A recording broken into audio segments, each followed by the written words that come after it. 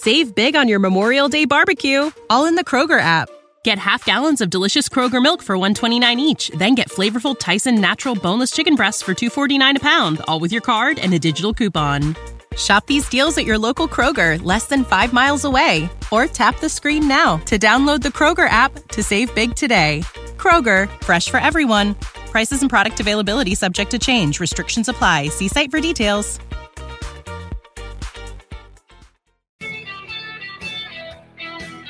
Big Sills! Good afternoon. You know, I always want to start my show off on a good note because talking sports is one of the greatest things this country has afforded me. I never, ever wanted to work in the news business because I'm just going to say this here. It's great to be an American. I don't root for any one individual. I don't vote for any one individual. But what I do, I root for America.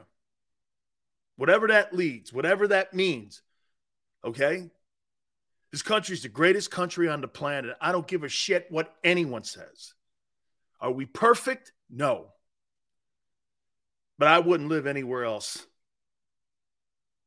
And the cool thing about sports is this. You and me could sit at Lincoln Financial, okay? Republican, Democrat, Independent, atheist, Catholic, Baptist, whomever, and have one common theme. You're rooting for your favorite team. There is nothing left in this country that hasn't been divided except sports. If you're in Buffalo, if you're in Philly, if you're in Pittsburgh, you root for the Steelers, Bills, and Eagles. Sports is the best thing on the planet, and it will always be. We can sit here, have differences in ideology, politics, but you know what we do love? Sills. This is sports. We get to get away from all that bullshit that's out there in the world today. Hey, 11, does this look like a Bud Light guy to you? Hey, 11, hang in here. Does this look like a Bud Light guy? Now, there's only one thing that I will attack this White House for. Are you ready? Man, Americans don't root for second place.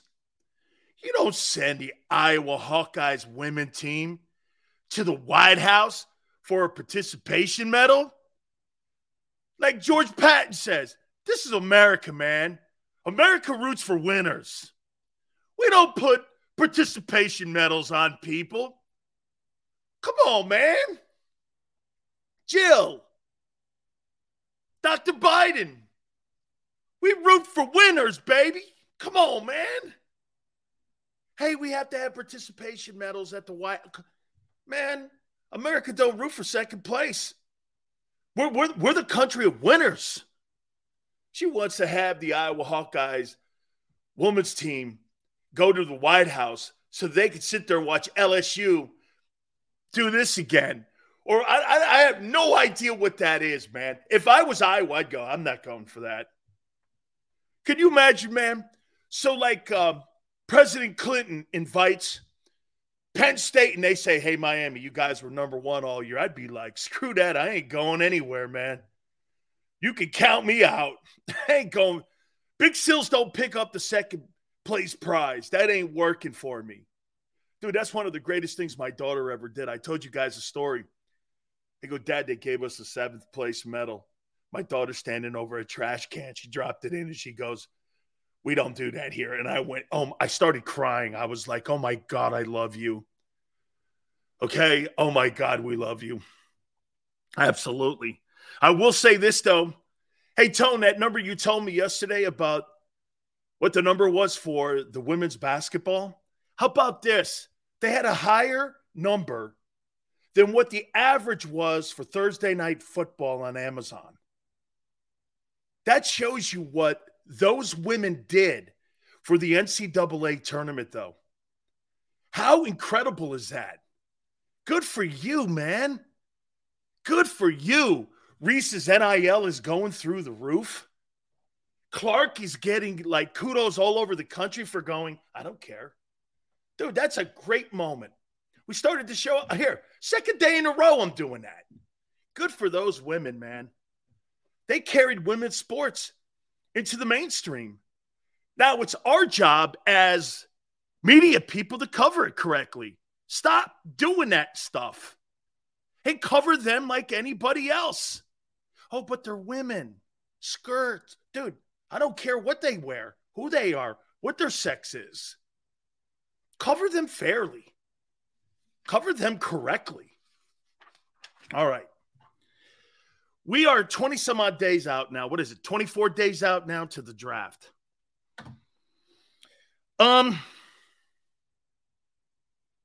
We're going to have a conversation here about character. About Jalen Carter. Is it too much of a gamble? I think he's going to fall to 10. Everything I'm hearing. Speaking to Drew Rosenhaus. Talking with Drew. The reason that he's out doing damage control now is because, and that's why he says he's only going to talk to top 10 teams. That means he could fall down into the teens now, in my opinion, because of character. He's going to be a storyline come draft night. Same way Aaron Rodgers was, same way Ray Lewis was, same way that Warren Sapp was, same way that Randy Moss was. Okay? He's going to be the storyline. He is the best player, he and Will Anderson, in this draft, athletically. There's no one better. But is it too much of a gamble to take Jalen Carter at 10? I would say this to you.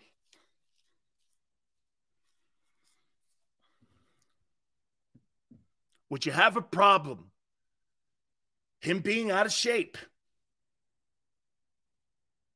Him not making proper decisions? Are those too big red flags to invest the franchise's 10th pick? I think there's a character issue here. I'll give you some history on a few players that I know well. Warren Sapp and Ray Lewis. I've told you this before. A person was murdered in Ray Lewis's dorm room. Warren Sapp had a pot issue, plus other issues. Jerome had other issues. But those organizations, the Buccaneers, remember something. Bucks had Tony Dungy. The Bucks had Dungy. Randy Moss had Dennis Green.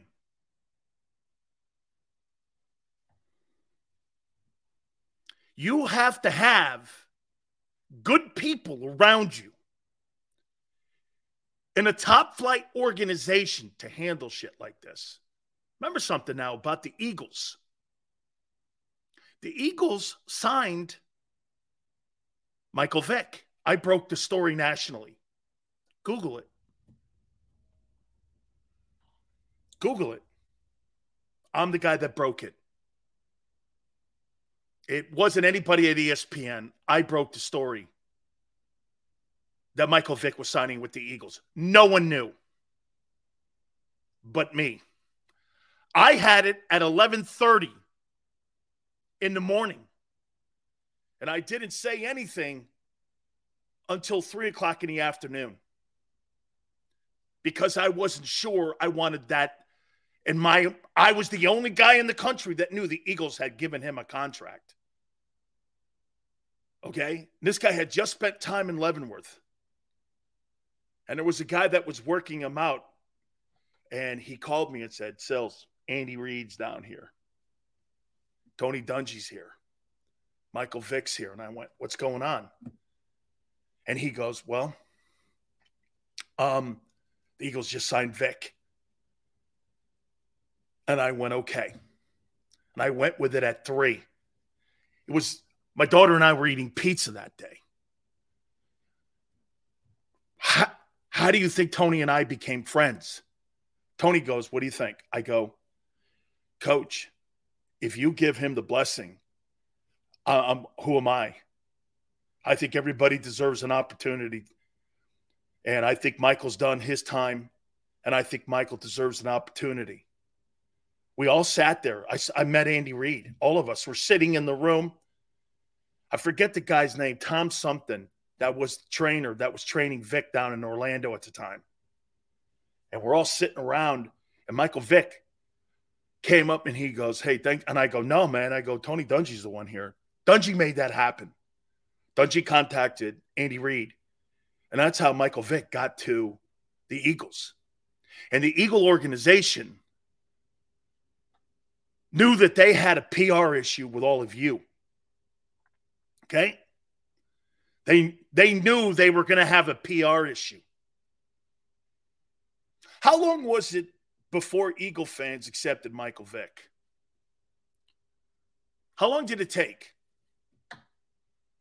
And personally, I think Vic should have been given an opportunity. Everyone has a chance to adjudicate a mistake. How long did it take?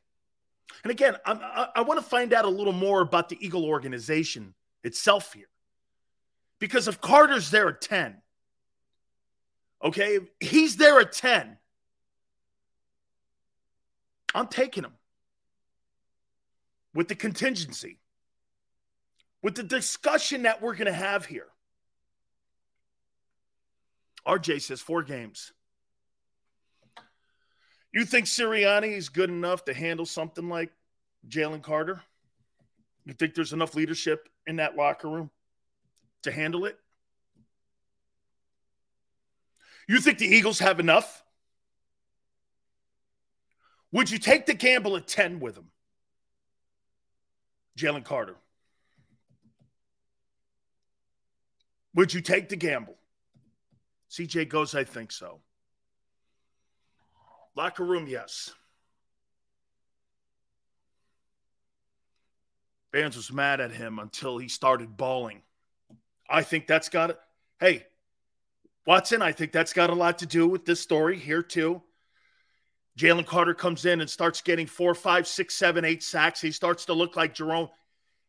Guys, I want to put this to you here. Jalen Carter is the closest thing I've seen to Jerome Brown. Do you want Jerome Brown on your team? Do you want Jerome Brown? He's Jerome Brown. In many ways. Now, see, it's unfair for me because I know the man Jerome, but Jerome had a lot of issues too. I did too.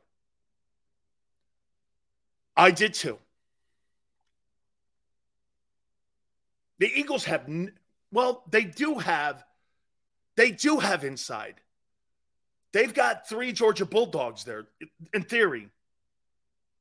Rocker, who coached him, Davis, and Dean, who played with him. Would you take Jerome Brown in this draft if you could? How funny is it? You took Jerome at 9. You may take the next Jerome Brown at 10.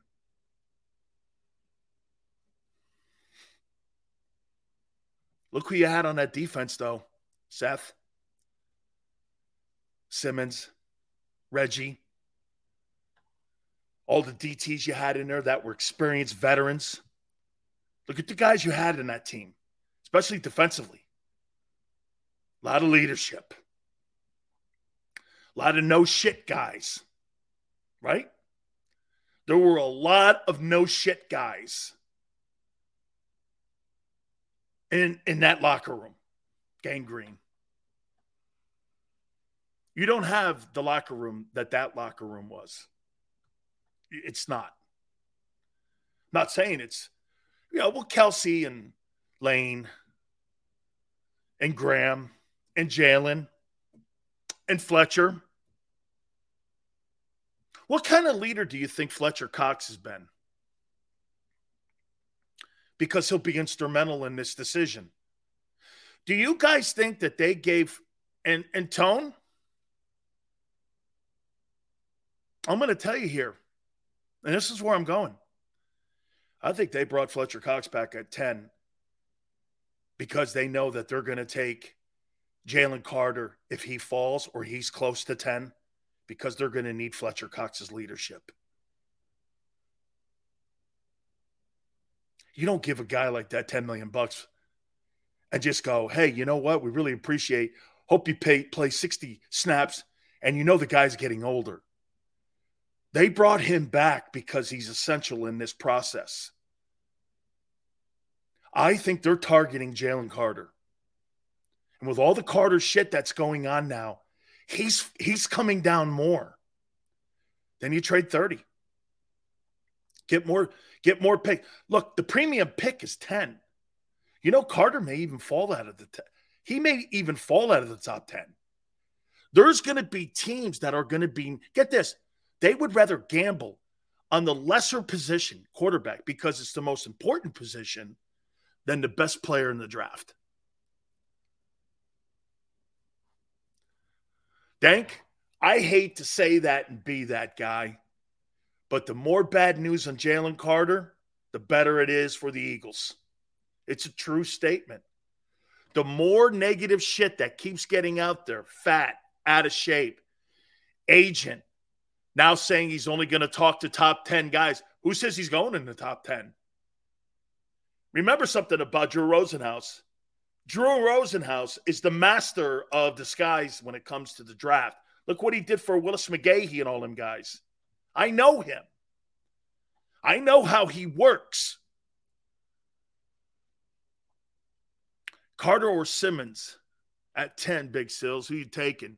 I'm taking Jalen Carter, and I'm not thinking about anything. Well, again, Jeffrey Simmons with Tennessee is a little.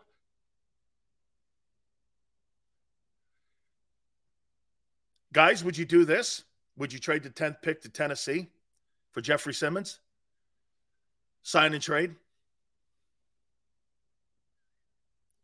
Would you do a sign and trade? Bring Jeffrey Simmons in and put Jeffrey Simmons in the middle of that Eagle defense. Sign and trade because he's on a 1 year he's got 1 year left. You send a 10th pick to Tennessee. You get Simmons in return. Do I think he's worth the 10th pick? I do. Gonzalez or Ringo? Again, no thank you. No thank you, because I'm going to get into another topic here with the Eagle defense. Okay? No thank you. At 10, no thank you. Ringo or Gonzalez? No thank you. You do nothing for my chances to win the NFC championship this year. Those two players do nothing for me. They do nothing for me. I got my corners. I got the two best corners right now in the NFC East and in the NFC. Why do I need a guy? I'll worry about that next year. I'll address that next year. I don't need to do that. I got a quarterback to sign. I'm getting my finances in order here.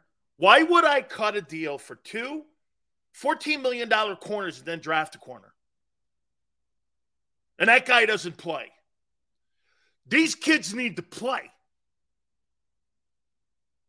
They need to be on the field. Last year's group included. Simmons to Tennessee, 10th pick. Sure. Heartbeat. Sign and trade in a heartbeat. I'm not giving the 10th pick up with no guarantees that he's not here for 3 years after we make the move. I'm not giving you the 10th pick on a rental. Because it would, right now, the way it is, it would be a rental because then he could be a free agent at the end of the year. And I'm like, no, the 10th pick is more valued than that. Not doing it. That 10th pick is the value. Again, I think Carter's going to be there. Jalen Carter's not there.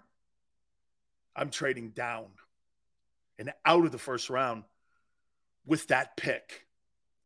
And I may even take an old lineman at 30 so that I could swing tackle him, that Skornowski kid, maybe move up to 14 from 30 and having collected picks at 10, and I get myself an old lineman.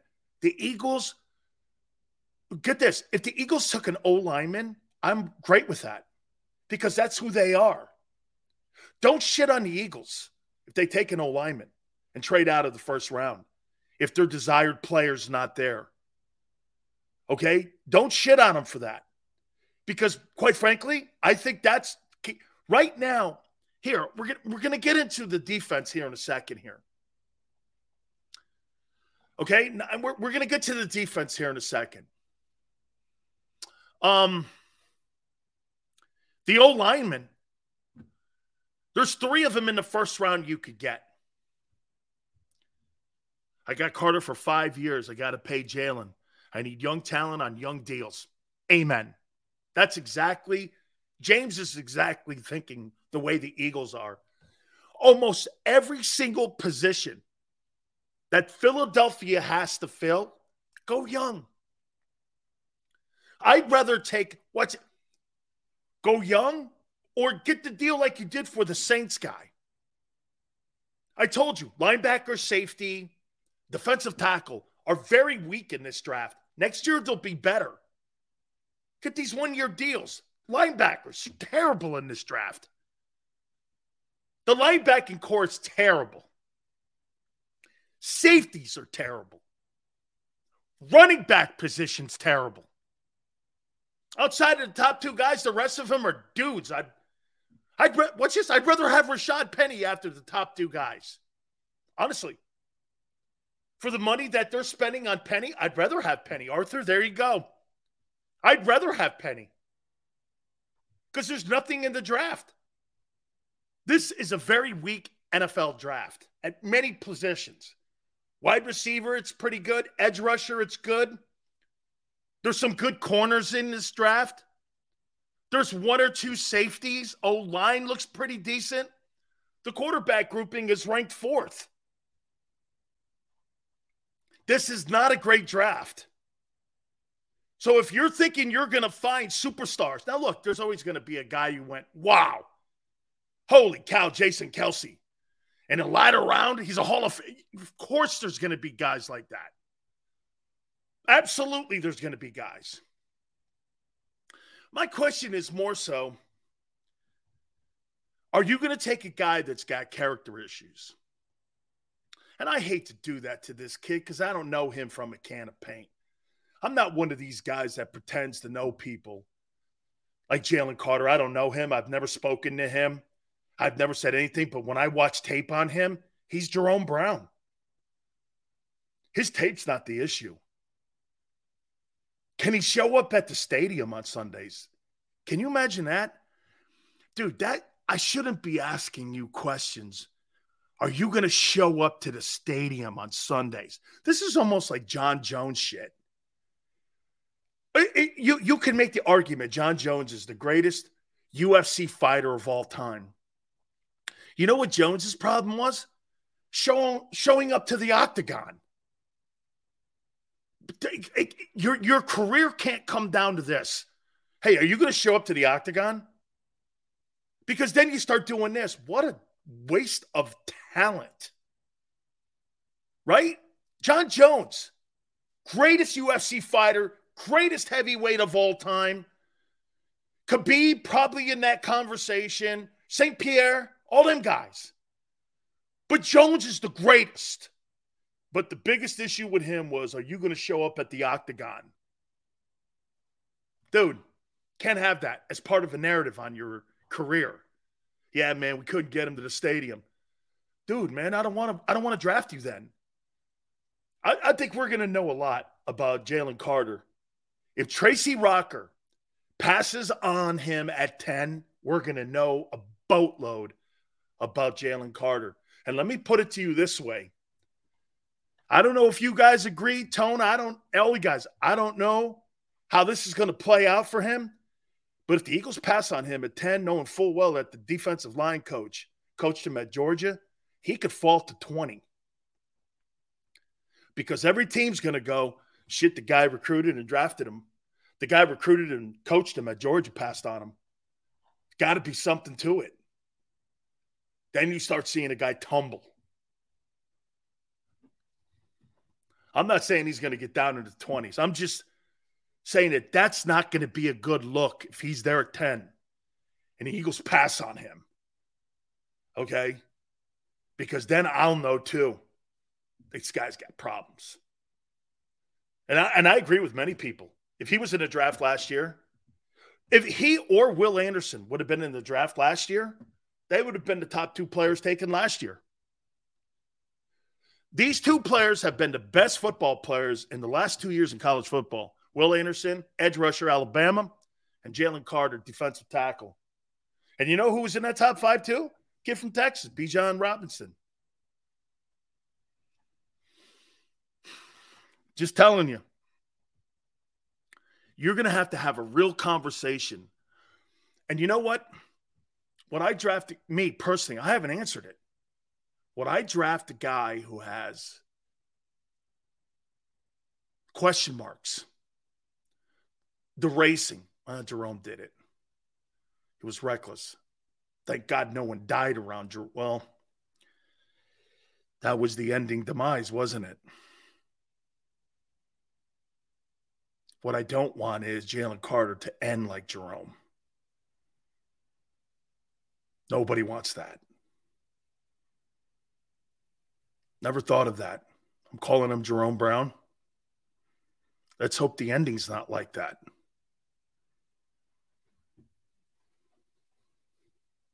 I see a lot of Jerome in him. Maybe you can get to him. Talk to him.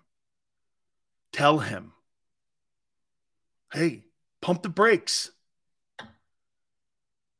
No one told Jerome to pump the brakes. Can't tell you how many times we all tried to do that. It was impossible. You were not going to stop Jerome Brown on the field or in life. And he was on that Gang Green team with all them dudes. You're going to have a real big conversation. You know, if it gets down to like this, look. If it gets down to this, and you're at the 10th pick, and you get on the phone with him, you've got to get on the phone with him if you're Howie and go like this. Look, kid, I want to take you. I want to take you. Make me not regret this pick.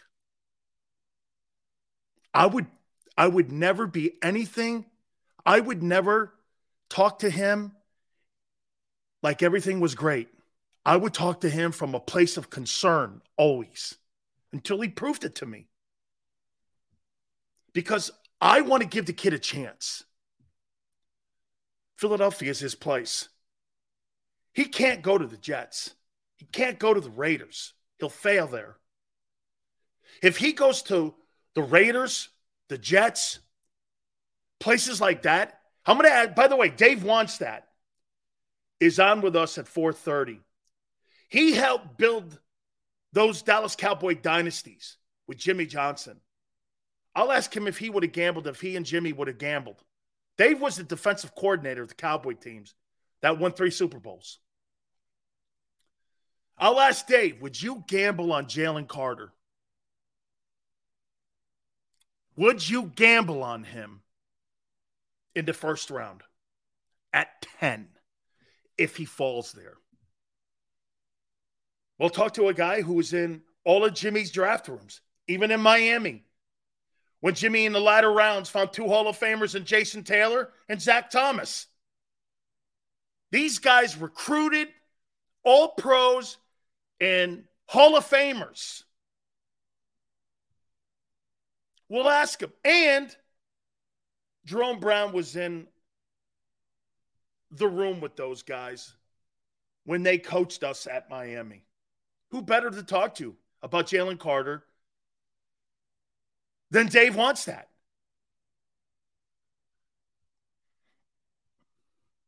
I would take him because I think the Eagle organization can handle him. I don't think the Eagle organization is going to – Tracy Rocker's not going to talk to him because you know why? Tracy Rocker knows how to coach him.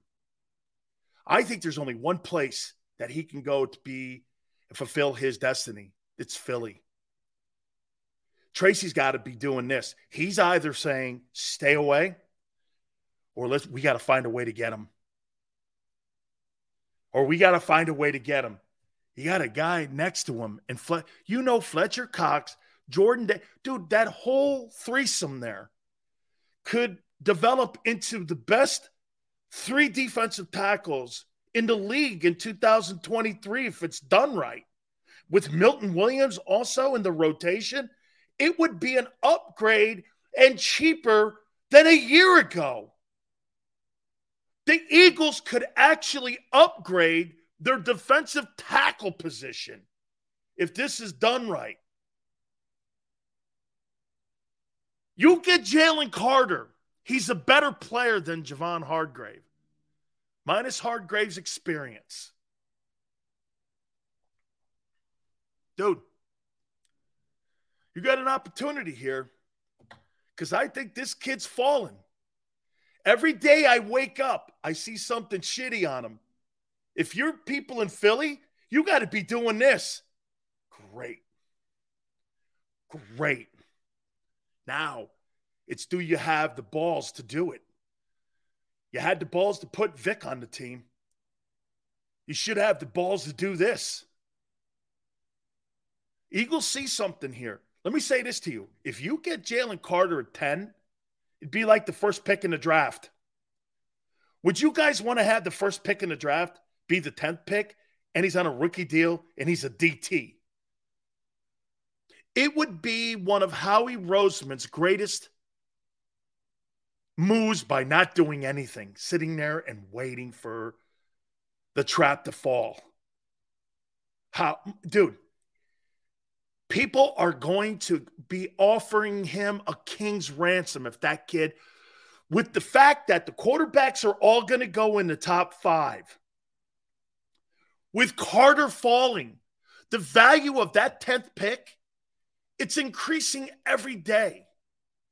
The 30th pick is where he's going to get his player if he so desires to trade out of that 10th pick.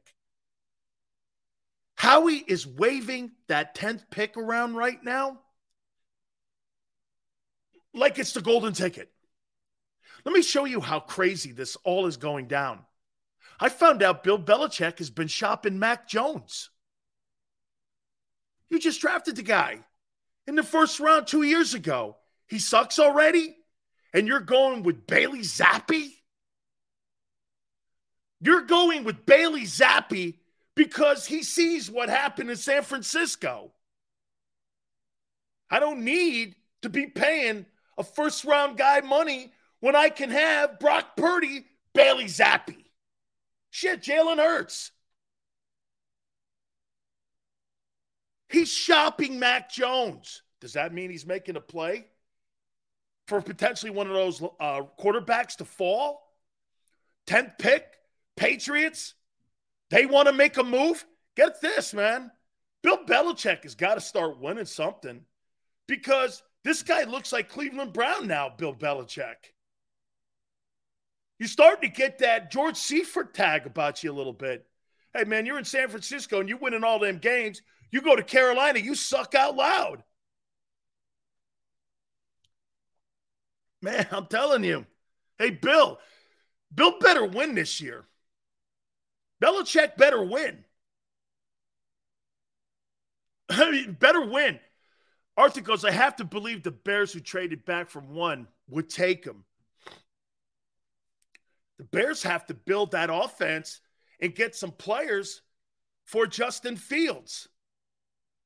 They've got one of the worst offensive lines. And quite frankly, the kid in Chicago's right there. That kid Skoronski. Drafted kid. He's right there from Northwestern. They had a chance to watch him his entire career in Chicago. Why wouldn't you take that? You probably have more eyeballs on that guy than Jalen Carter. The Bears can't make any. By the way, Dave Wannstedt also works on the Bears pre- and post game. I'll ask him if they'll take Jalen Carter. Dave was the former head football coach of the Bears. I'll ask him. Now works for Fox Sports too. Was my defensive coordinator in Dallas and with the Miami Hurricanes. Dude, Jalen Carter is there. My only concern will be, do the Eagles have the balls to do it? Are they okay with him showing up to the combines fat and out of shape? I'll tell you something, man. Okay, that's a problem for me.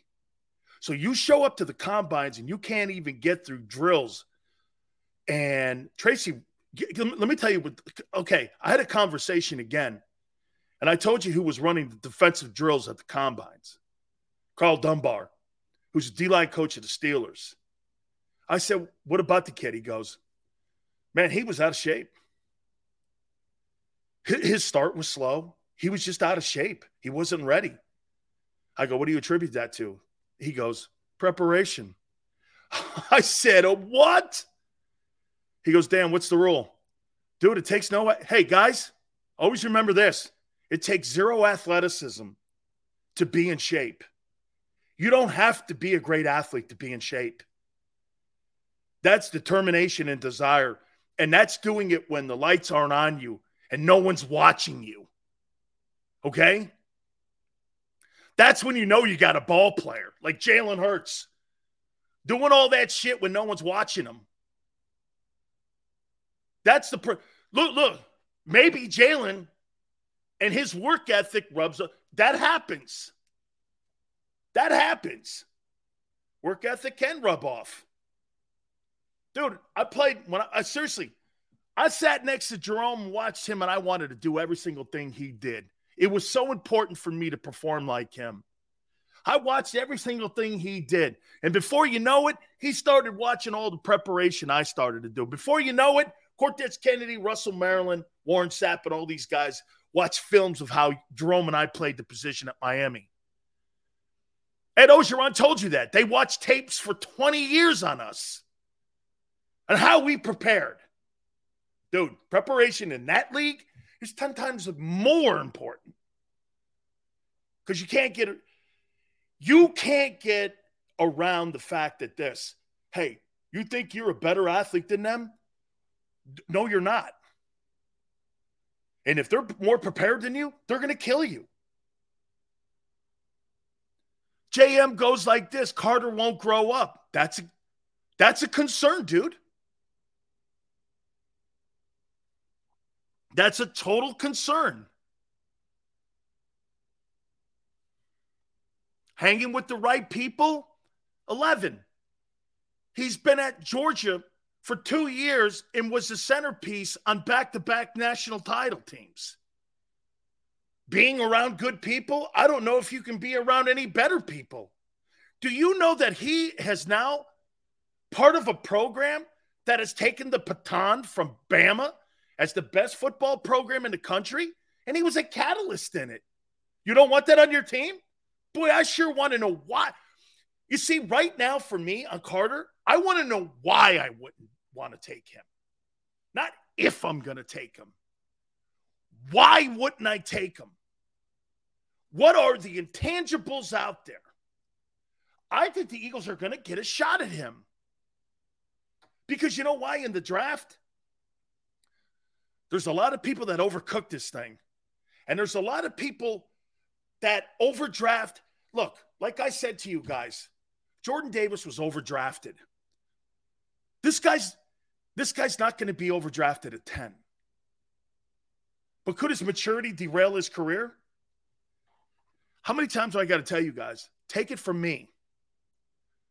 Don't let immaturity and lack of understanding the room derail your career. Okay? Take it from Big Sills. Don't let that derail you. Because there are so many speed bumps on the way to success in that league. You want to be Barrett Brooks, not Dan Sileo. Okay? You want to be him navigating your way through the league, understanding how and what it is to be a pro, understanding the room and what they're doing and what they're saying to you. Okay? Know the room. But that takes focus. Dude, you got to be focused in that league or they'll run your ass out of it. No matter how talented you are. Ask Jamarcus Russell. I've seen tons of defensive superstars that were in college get to the NFL and get run right out of that frickin' league. You guys remember Steve Ettman? I don't know if you remember Steve Ettman. I think he was the number 1 overall player taken in the draft one year. He went to Washington, got to the league, thought he could just beat people up. Didn't work. He was an average player. Do you think the Eagles would take a troubled kid? You guys think the Eagles would take him if he's there at 10? Would they? Is that their MO? You guys tell me they won't take a linebacker or a running back. Would they take him at 10? Would Howie take a defensive tackle at 10? Whew. Him, a Jerome Brown type. Barbara says, no, they won't.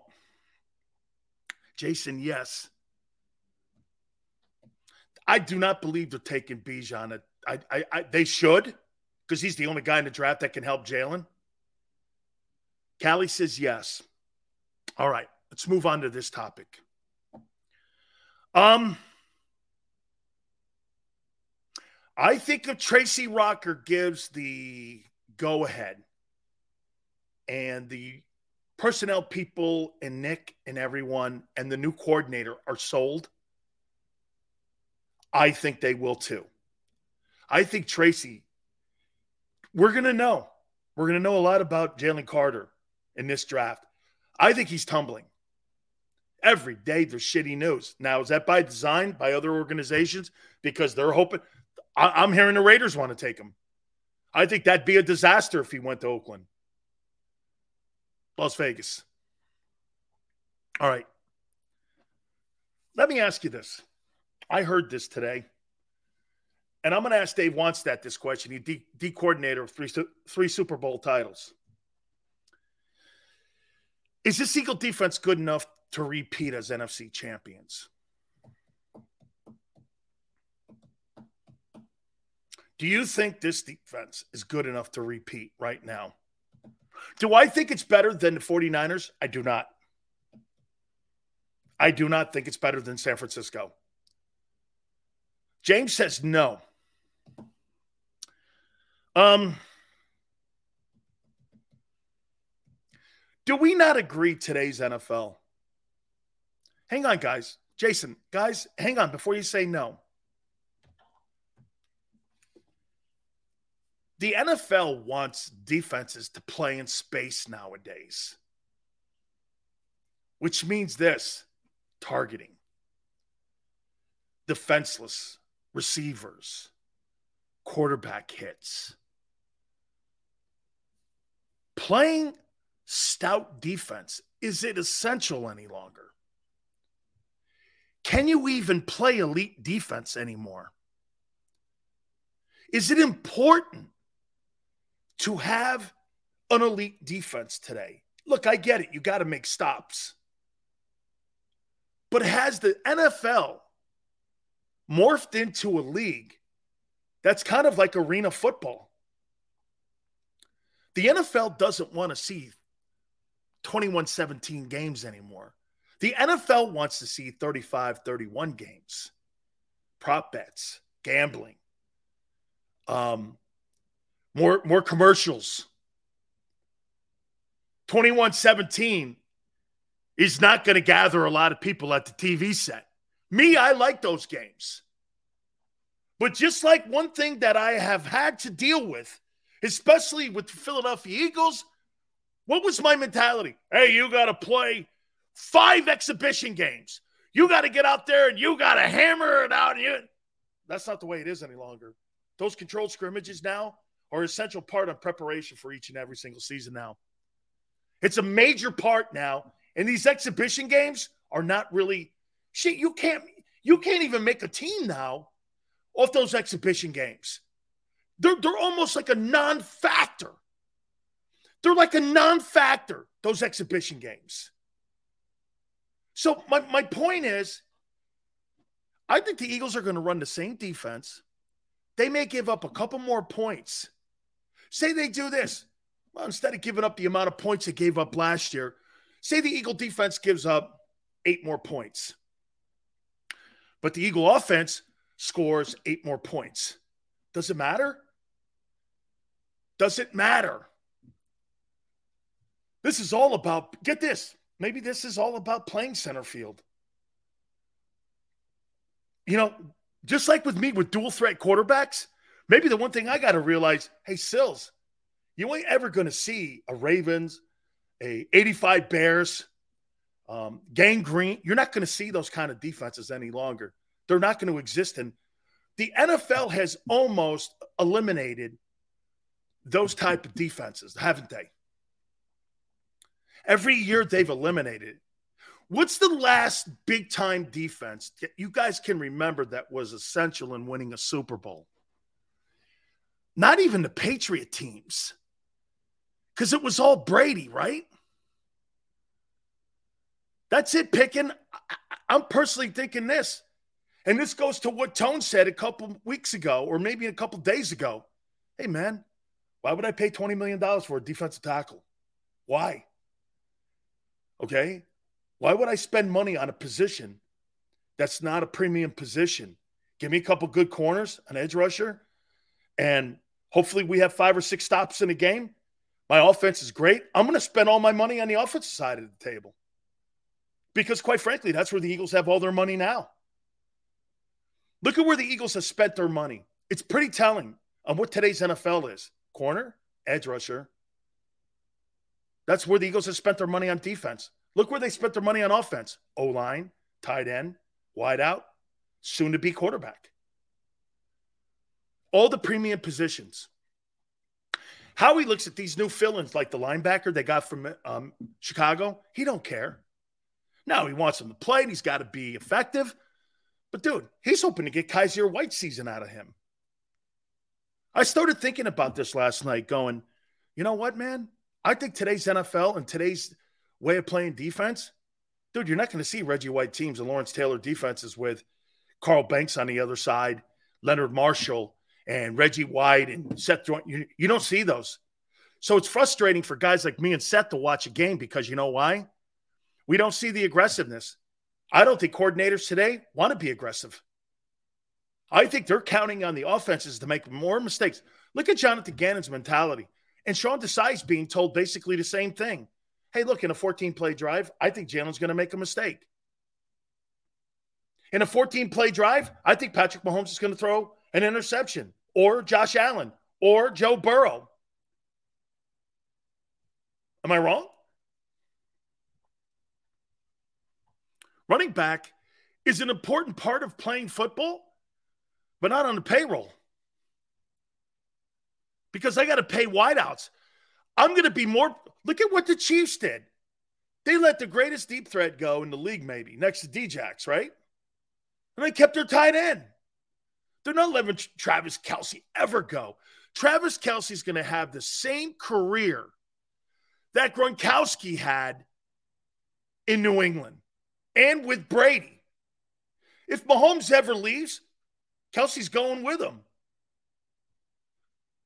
Jeremiah says red zone defenses and turnovers are all that matters in today's NFL. I agree with you, Jeremiah.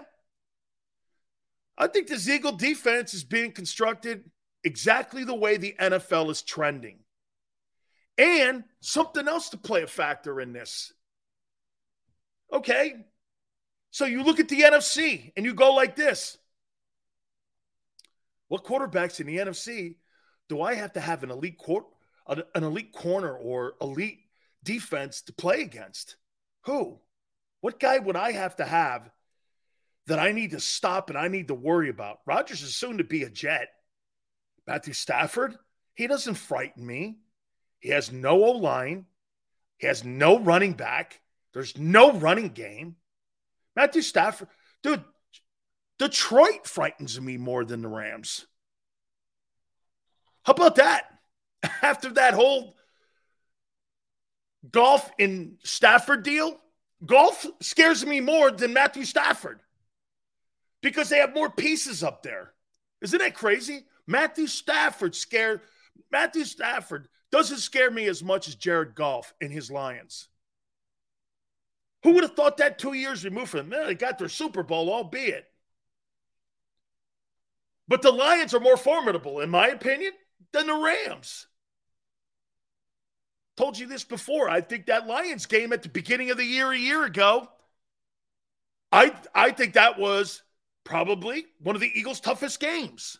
So my point getting back, maybe Howie is onto something here. Look what he's figured out. How to keep the team healthy. Get me to December and January healthy. Eagles went to the Super Bowl with all 22 healthy? That's insane. That's insane. And they've been healthy 2 years in a row. So now it's a trend. It's a trend now. That's not luck. That's a trend that the Eagles are healthy. And they're healthy at the end of the year, which is insane. And does it have anything to do with the fact they don't play exhibition football? More controlled scrimmage work? Probably. Sills, you got to readjust that. And now maybe I have to readjust how you play defense. Maybe Jonathan Gannon was a great coordinator in today's NFL. Today's NFL is not Buddy Ryan's NFL or Jim Johnson's NFL. Going to talk to a guy who won 3 Super Bowls. Dave Wannstedt, 4:30 Eastern. Let's see if he agrees with that. Today's NFL is not Jim Johnson's NFL, especially the style of defense. So when he looks at the safety position at Gardner Johnson, Gardner Johnson wants the money. All the players are looking at, hey, I led the NFL in interceptions. I should be rewarded for that. Okay, this is what we think you should be rewarded for. Let me tell you, the worst thing ever happened to safety was Jamal Adams. That's the worst thing ever happened to safeties. Because once they saw Seattle not get their return on investment, you'll never see a safety as far as I'm concerned. Now, the kid Bates, he better produce to save the position. Let me tell you this, if that guy Bates fails, why would you in the world ever pay that position again? The amount of equity that Seattle had to give up, 3 ones, was it, or some shit like that, and $20 million, they never got their return. They never got their return on investment. Never got it. Howie had to look at it like this.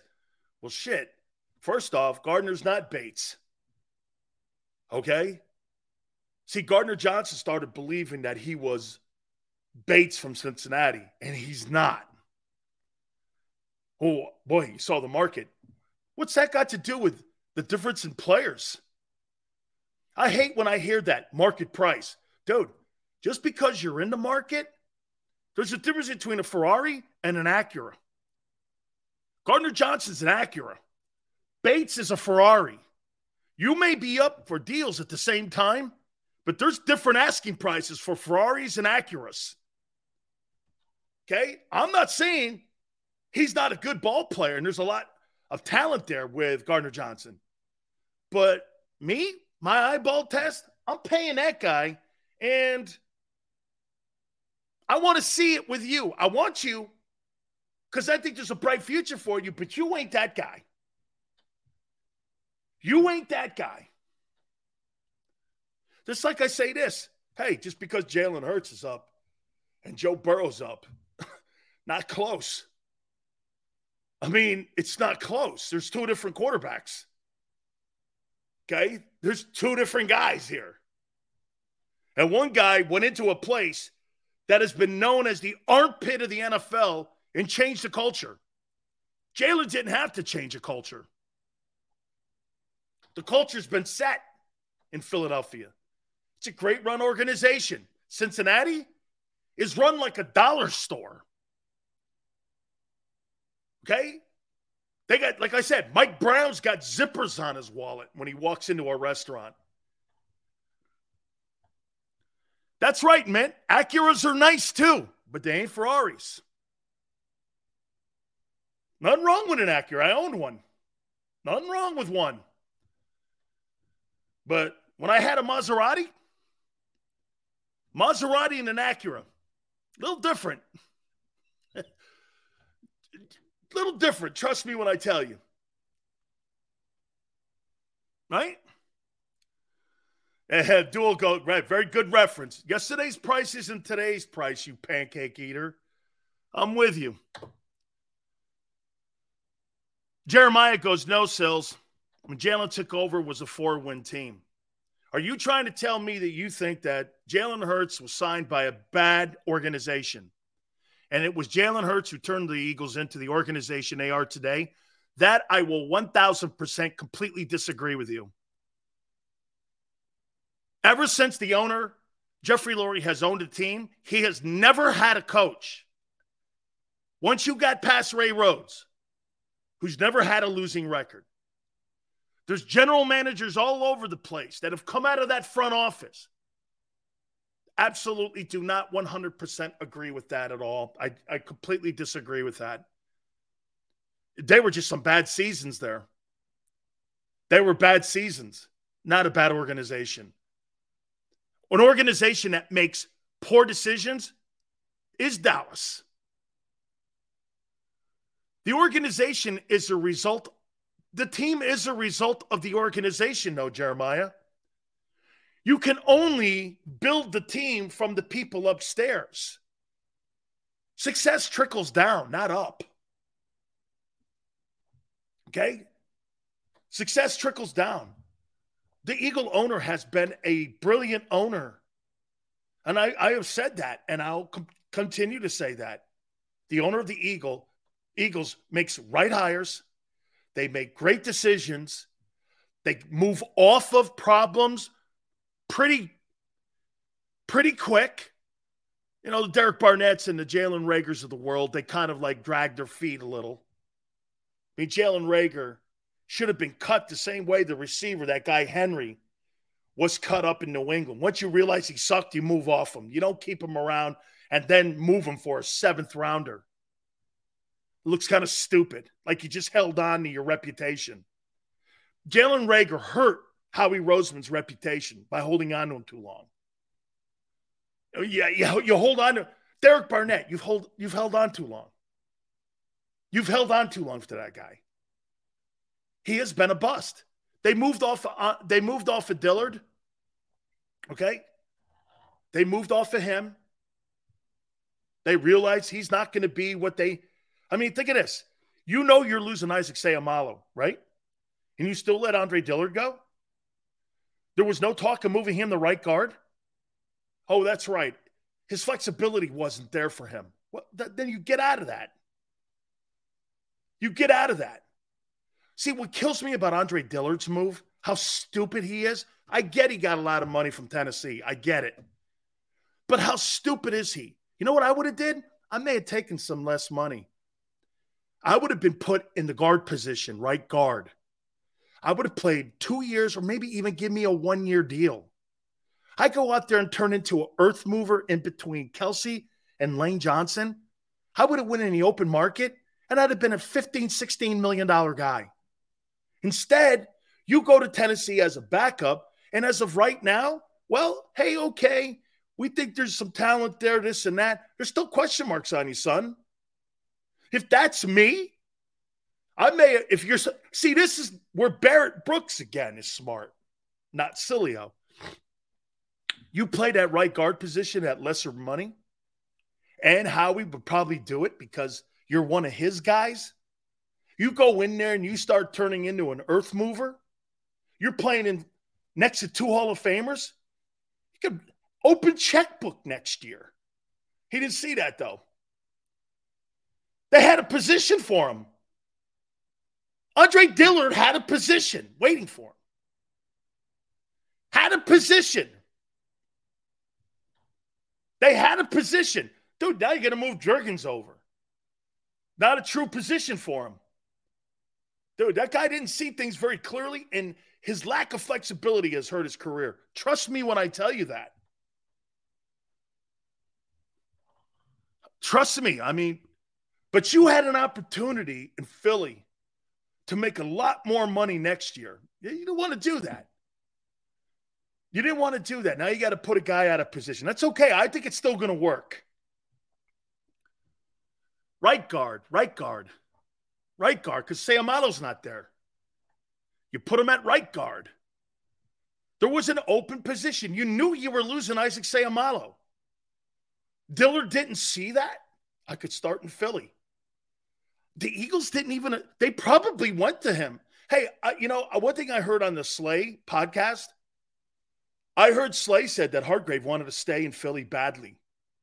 And the only reason that he went to San Francisco was because of the money. But he didn't want to leave. So that tells you about the culture in the building, too. That's pretty cool to hear.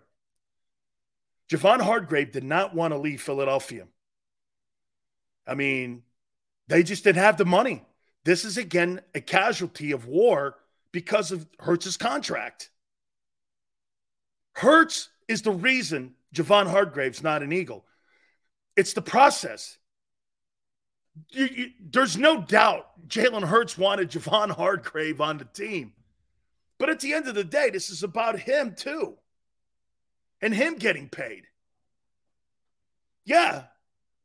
Slay said it. Hargrave, man, they talked all the time. He didn't want to leave. He didn't want to leave Philly. He said all the things that he had been doing. He loved playing next to Fleck. It's great to hear that too. You know how sometimes you get, look at Gardner Johnson out the door and how he's still bitching at the Eagle guys. You hear Hargrave and Slay saying, hey, man, the guy really loved playing in Philly. He's got no ill will. He goes, I'll miss that guy in my huddle. He was fun to play with. And, dude, that's a great, great, great, great message for future free agents that want to play in Philadelphia, is to hear a guy who was given $60 million in guarantees, an $84 million deal that's being paid $20 million. And he's saying, I didn't want to leave. I don't know about you, but that says a lot to me. That says a lot. It says a lot, man. Dave wants that, who won 3 Super Bowls as a D coordinator, has coached a lot of troubled guys, including Jerome Brown. Would you take Jalen Carter at 10? Dave will be with us at 4:30 Eastern. Hour 2's coming up. Please hit the like button. Keep it here on the National Football Show. Go to get your game on. Go for the beers. Go for the cheers. Go for the hit and the hits. Go for the stakes and the stakes. Go to get your parlay on. Go to get your party on. Go for the scene. Go for the screens. Go for the gallery. Go for the win. Go to Ocean. Visit theoceanac.com to plan your visit. When it comes to the fight against insurance companies, large corporations, and the healthcare industry, injured victims are always the underdog. But that doesn't worry us. At Messon Associates, we're an injury law firm from Philadelphia, and we come to fight. Our clients know that they've got representation with a chip on its shoulder, and it's the same chip that makes Philly the toughest city in the country. Call 215-568-3500 or visit us online at messalaw.com. Messa & Associates, the toughest injury firm in Philadelphia.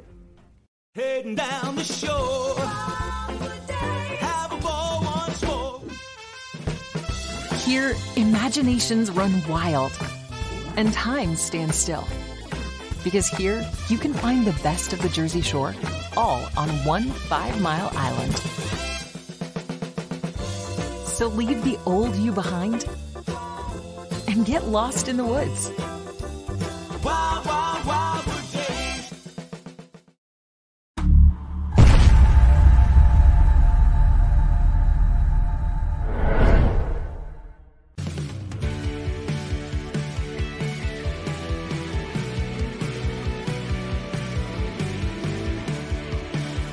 My name is Fran Salerno, and I'm a managing director here at Del Valle Insurance Group. Been in the business for over 36 years, saving people money on their insurance needs. Give us a call. Let us help you custom design an insurance plan that meets both your needs and budget.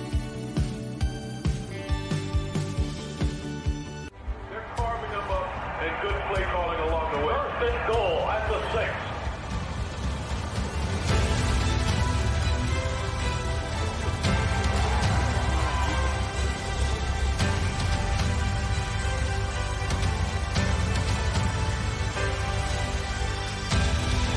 On the field of life, First Trust Bank is there for you. Champions on 3. 1, 2, 3. Because Philadelphia dreams deserve a Philadelphia bank.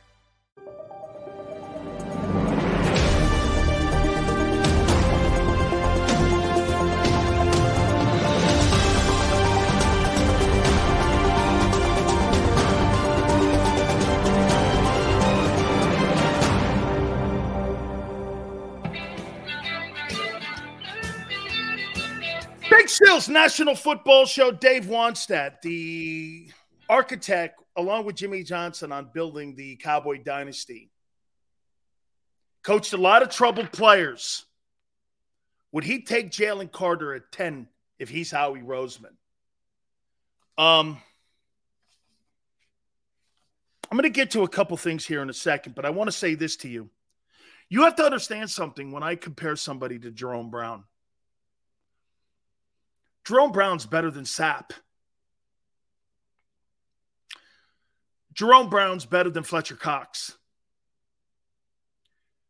Jerome Brown's the second best defensive lineman in Philadelphia Eagle history. So when I say this to you, that he shows all the characteristics on being Jerome, I don't throw that out lightly. Unfortunately, he's got some of the characteristics that was Jerome's demise. Remember, you live on the edge. A lot of great players. Lawrence Taylor, Ali, Tiger, Jordan. I tell you this all the time about greatness. I'd rather pull a guy off the ledge than push him to it. And this kid here has all the makings. However, he's got a fundamental thing in his head that has to grow up. Ray Lewis grew up and out of his, let me be safe here, out of his crew. Had to get rid of him. We all told him, Ray, leave those fuckers behind. They're dragging you down, dude. Ray, do you really want to be on television in leg irons? What are you doing? Sills. Dude, no sills. No sills.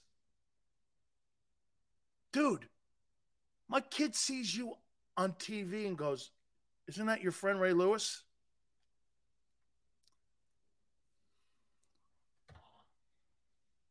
Yeah, it is. Yeah, it is. Ray, get rid of these guys. They're killing you. I didn't do it. I don't give a shit. No one cares you didn't do it. No one cares. They care you're there. That's all they care and see. Get the hell away from them people before it's too late. Dude, you don't have a third life. The whole shit at Miami and now this, people are going to look at it. I know you're a good dude. You can't, you have to grow up. Just grow up. And sometimes growing up is leaving people behind. I told him, dude, get 5 people in your life. Get 5 people you trust, and the rest of them, friends let you down all the time. Because most people are fundamentally flawed. And people will always let you down. You can't pick your family, but you can pick your friends. And once you know they're Judases, cut them out. They're nothing. Hey, it's their loss. Cut them out, dog.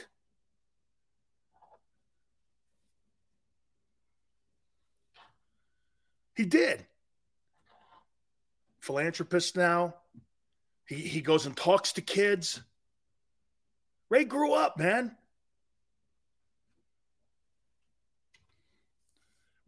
He learned a lot from an unfortunate circumstance. Someone lost their life. Dude, I can't tell. I wasn't the only person talking to him. There were tons of people. The only people he trusted were hurricanes. Get a call one day. Sills, dude, you have to stop this. Yeah, but I don't give a shit about these guys from Florida. Get rid of them. All of them. They're taking you. I've never told the story. Hey, my first words, get those guys out of your life. I don't give a shit who they are. We told Jerome the same shit. Get these guys out of your life. Get them out of your life. They're not helping you. And so this is what you got to tell Jalen Carter. Jalen, who's in your life right now that's an influential person in your life? Who's an influence to you? You could tell from the character of who you hang with sometimes. You know, if you see somebody, that's why I told you guys this yesterday. Athletes have never been idols of mine. I've never had an idol that was an athlete, ever. How could they be? I didn't know. I like the character of people. Those are my idols. Some dude playing on TV was like a cartoon to me. Might as well been Batman. I didn't care. How would I know? I don't know Batman, and I don't know Lawrence Taylor. I don't give a shit about Lawrence Taylor privately. Well, Lawrence Taylor's a football player. He's not a role model for me. Role model was my grandfather. Got up off his ass every day, was a fireman and was a fisherman every day, worked his ass off every day. When I was younger, spoke Italian and English in my house, and we were raised that way. My folks spoke Italian most of the time. Okay, I mean, it was hard work, man. My grandfather worked he delivered like oil for Genovese. He did cement. He was a fireman for 30 years, and he was a fisherman. All back-breaking jobs. Ton of bricks fall on my grandfather. And he's all cut up because he was working at the cement place. He had a night shift. He had to go to work, man. I watched my grandfather, and I went, that's my idol. That's why my daughter's named Danielle. And not after me. Not after me. Everyone thinks I named my daughter after. That's not true. I named him after my grandpa. Grandfather's cut. Got cuts all over him.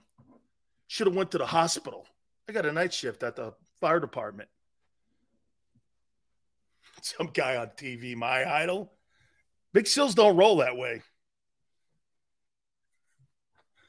Big Sills doesn't roll that way, dude. Okay? That's why you got to have people around you that inspire you, motivate you, and will tell you the truth.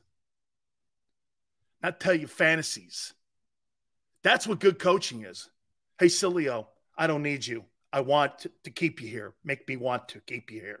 That's how we were all coached by Jimmy. Hey, I don't need you. I got 700 guys like you. And if you act up, you're out of here. I told you guys a story. I got in trouble because of a situation at Maryland, got thrown out. And Jimmy goes, you got one shot, dude. He goes, don't let me throw you off this team. He'd have threw me off the team in 10 seconds.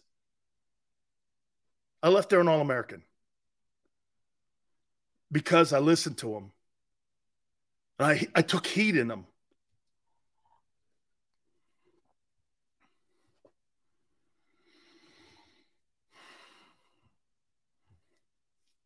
My Italian grandfather worked until he was 81. Yeah, sounds right.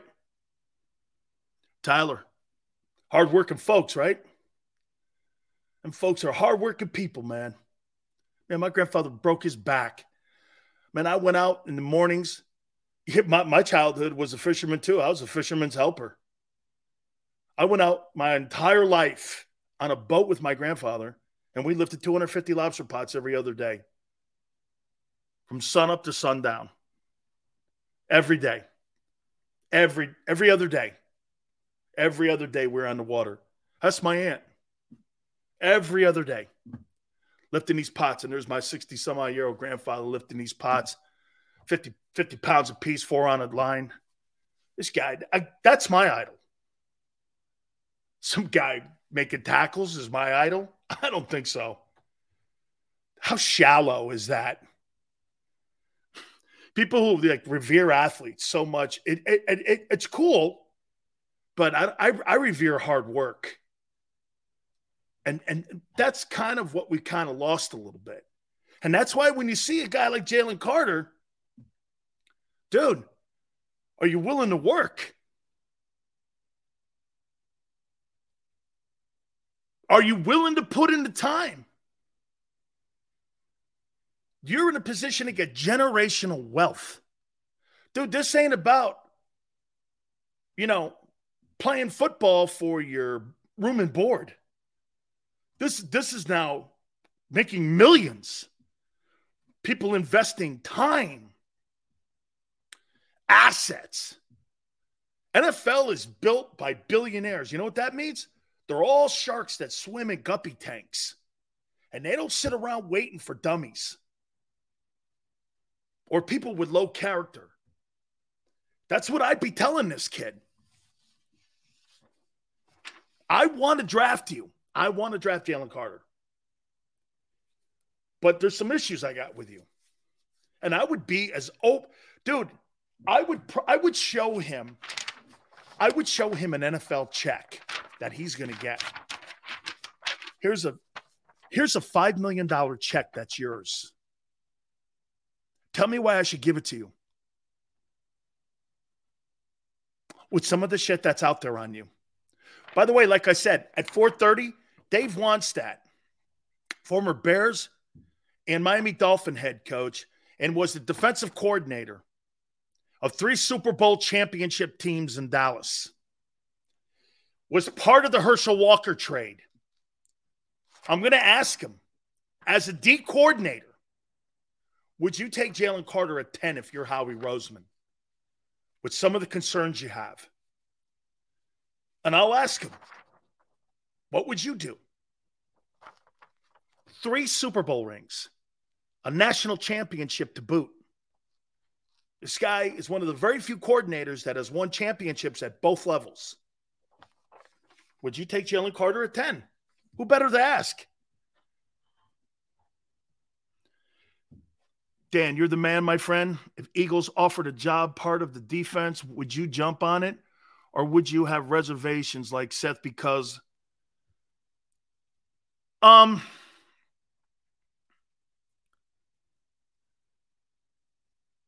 Ace, I would say this to you. You have to navigate You have to navigate through the halls of Philadelphia because Howie has so much power. Okay? You have to navigate yourself. I'm not saying it's a bad thing. I think they keep everything and I think they departmentalize everything in Philadelphia. You're here, you're here, you're here, you're here. Howie's over everything. And when you start putting your face into other things and you start doing that, that's not your job. That's Howie Roseman's job. And see, that's what Doug wanted to start doing. Doug wanted to start dipping his beak into the personnel department, and they depart. This is how I'm reading it. Maybe you guys see it completely differently. Okay? I think the Philadelphia Eagles departmentalize everything. You're here. You're here. You're here. And when someone comes out of their character or comes out of their sandbox, I think it's Howie Roseman's position that's my job. You see, Doug wanted to start doing some of Howie's job. And I think that's where it all went to hell between both men. Two very successful men. Two men that were probably right. But there has to be only one rooster in the hen house. You can't have two. And the owner knows that. There's got to be a pecking order. I'd say this, Yale. Yeah, every team that's successful has that. There's one rooster in New England. Seattle. You don't have a congregation of people that are going to make decisions to win championships. I don't give a shit what the guy around the corner who's a scout thinks whether or not we should hire this coach or not. That's not his job. Go find me talent, kid. That's your job. If you got to go to Fond du Lac, Wisconsin and get on an airplane to find me a guy, go get him. That's your job. Telling me who to take is not the job I asked you, unless I ask you. That's not your position. You need to know your place in that organization. It's not a bad thing. It keeps everything departmentalized, and it keeps everything structured. See, Dallas doesn't have that. Look at what Dallas doesn't have. Nothing is departmentalized because Jerry's in everything. He's in the game plan. He's in the personnel. He's in the drafting. He's in the coaching hires. He's in probably talking to McCarthy on what they're going to do on situational play calling. That's not a place for Jerry Jones. He's not a football man. He thinks he's one. Just because you laced him up don't make you a football operations guy. Dude, that guy's more about the jocks and socks, not the Jimmies and the Joes. That's why they don't win. Dallas doesn't win in the – get this. It sounds like I'm slamming the Cowboys. What have you done in 27 years? What have you done?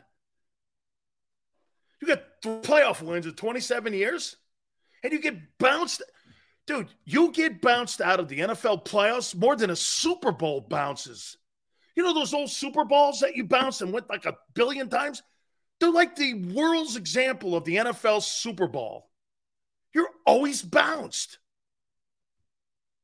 Losing to Brock Purdy. You're kidding. And you're paying your guy $49 million this year. Bro, you better do some freaking winning. You better do some winning this year, man. Dak Prescott, in my opinion, I love the kid. I think he's another one of those poster childs for being the face of a franchise. Okay, great. What's his record in the playoffs? Dude, you make your legacy in the playoffs. You don't make your legacy throwing yards like Kirk Cousins during the regular season. Shit, Kirk Cousins, man. You can put his numbers up next to anybody. You put him in the playoffs, this guy shrinks like an egg that's under a light. Honestly, man, I mean, I've never seen a guy, if the lights are at night, and that's why I always say this, hey, if you're going to play Kirk Cousins, man, play him at 8 o'clock at night because you know why? You'll kick that guy's ass from Minneapolis to Philly. Guy ain't winning it. I would never count on that guy to win a ball game. He can't win. He can't win. Dak's got, hey, in my opinion, this is it. Dak Prescott's got to win this year. And I'm not just talking about beating Philly. Dude, you got to have I don't know the most significant win he's ever had. I couldn't tell you what it is. The most significant win he's ever had. Shit, Jalen, at least you can do this. Well, Jalen won an NFC title game. No matter how well he played or not, he won it. He's in it. He got it. Nobody wants a second place ring. I get it. But, dude, he's got an NFC championship ring. Dak hasn't even been to a conference title. I mean, now I'm just throwing money into a trash can and lighting it on fire. Right? Now you're just lighting money on fire. Dude, give me Brock Purdy.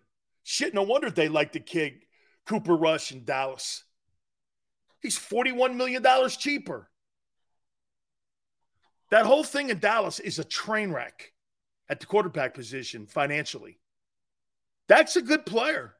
Money-wise, ain't worth it. You are not getting your return on investment. When Dallas and Jimmy parted ways was the biggest mistake. Jerry's ego ruined the franchise. But you and Seth, you guys are like Ditka. It's a different NFL today, man. You know, and before we bring Coach Wannstedt on, let me say this to you. When Coach Wannstedt was a very aggressive coordinator. But you know where he was aggressive with? His front four. Because most of the time, when Dave was the DC in Dallas and in college and almost all of his other places, and the places that he didn't have pressure on the front four, those are the places that traditionally struggled. Because he believed in this, get home. Then you got really great corners and safeties back there. Do you know when the Cowboys won all them Super Bowls, they were the youngest team in the league. They went out and they found guys in latter rounds. But the key to the whole thing was playing the 43. An aggressive 43. Now, one last thing before I bring Coach on. Coach Wannstedt is the guy who recruited Aaron Donald, coached Jerome Brown, coached guys like Jalen Carter. I've said this to you guys, and I rarely say this. Jerome was a loose cannon, as I was, as Jimmy said it too. We all were. But they controlled us. And I'll say this to you. When you have character issues, Dave Wannstedt, Butch Davis, Jimmy Johnson were the greatest evaluators of the interview. Let's bring in Coach Wannstedt. Coach, what's up, Danny? How you doing, Coach? I want to start right out of the gate here with you. There's a lot of negativity being thrown around right now on Jalen Carter.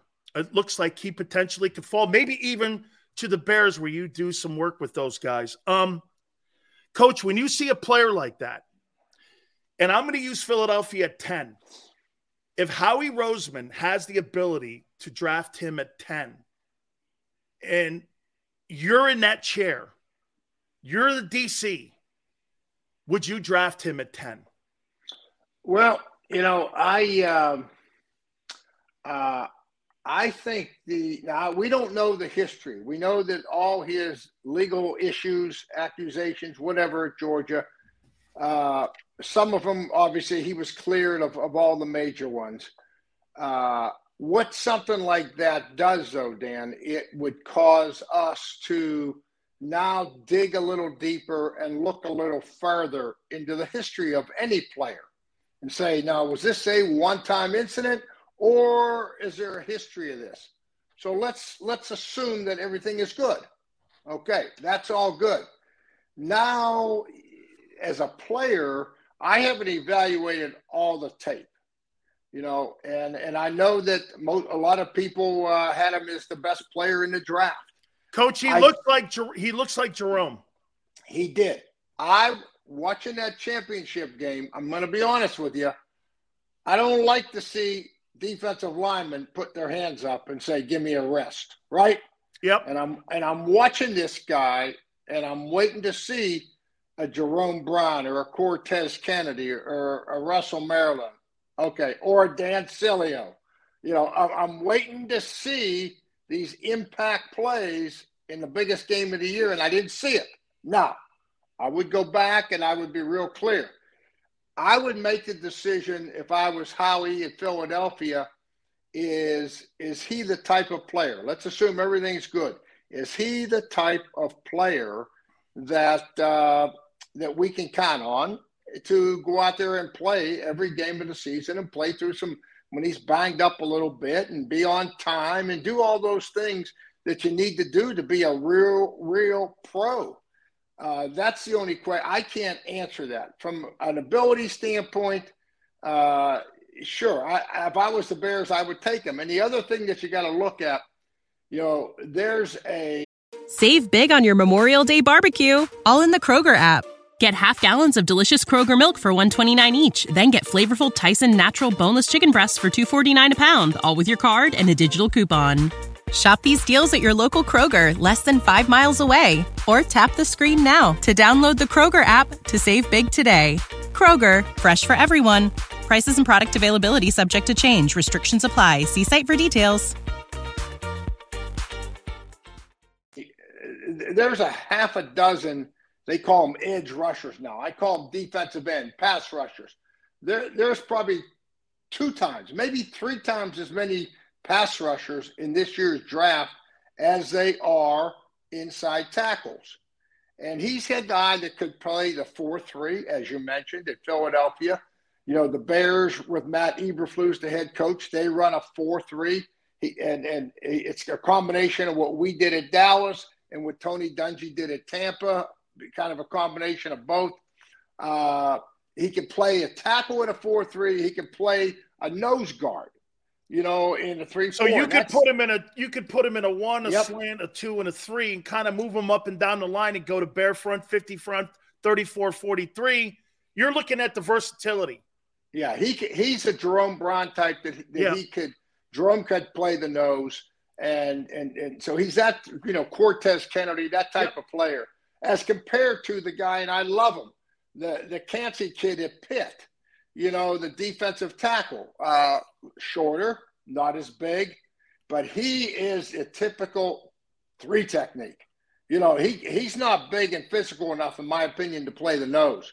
But you put him on the edge of a guard, and he's going to make as he did in college. He led the country in tackles for loss. He's going to make a lot of plays. So you think he's a 3 technique?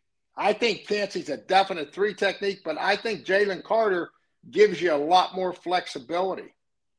Coach, when you were recruiting Aaron Donald, what was the thing you did? Because, Coach, you've recruited so many great players, man. I mean, the list is endless. I mean, of some of the guys, I could go forever. Darrell Revis and all these other guys, man. I mean, there's just a boatload of them. And he's 6 feet, 275. What did you see in him that made you go, let's go. He's a guy for Pitt. Well, he was a state champion wrestler, so the guy showed a lot of leverage. And he could bend, and as he does now, and turn his body and do things. Great hands. Athletically. He had quick hands, and he had heavy hands. I mean, if Aaron gets a hold of you, you weren't getting away. You saw those things. And again, I'm going to come back to Dan because of the scheme we were playing. We were playing that 4-3 defense, and I said, you know what? We can play with that undersized tackle that's got the quickness and – we had that at Miami, Coach. We were all undersized tackles. Absolutely. No question about it. And that's, then at Dallas, I mean, Tony Casillas, was only 6'1". He would be classified an undersized tackle. So, that's what Aaron Donald brought to the table. And then you put in his work ethic, and that's something that I knew about, and some scouts did, some scouts don't. I don't know enough about Jalen Carter with those intangibles. What am I getting in the weight room? I don't know, but that's important. You take a guy in the first round, a team like the Bears is different than the Eagles If the Eagles take him, he's going to be line. Fletcher Cox is going to keep him in line, right? Yeah. All pro tackle. At the Bears, they don't have anybody like that. I mean, the Bears do not have a veteran defensive player really that has played, at that Pro Bowl level. They don't have one. So, I mean, he's going to come into the Bears, and it's going to be a different environment than what it is at Philadelphia. I'm not so sure Philadelphia might not be a better fit for the kid. Coach, do you think in today's NFL, I mean, I said before I brought you on, I mean, man, Jim Johnson, you, Bud Carson, Buddy Ryan, all these aggressive D coordinators now in the NFL targeting defenseless wideouts. You can't hit quarterbacks. I watched Jonathan Gannon had the second-ranked defense in the NFL, and it was absolutely one of the most lamest defenses I've ever seen because it was just this, Coach. Don't get beat on plus 25 plays. Keep everything in front of me. Wait for the quarterback or someone to make a mistake, a turnover, and let's play ball from 20 to 20. We'll worry about the red zone. Do you think it's tougher today to be a coordinator in today's NFL, and that's what it's trending to, is keep everything underneath? Yeah, I'll tell you where I learned a lot, philosophy-wise. When you guys were going to be seniors, I don't know if you remember or not, Buddy Ryan, who went to Oklahoma. I got a picture of it. Yeah, he went to Oklahoma State. So Jimmy had to report them because of coaching there.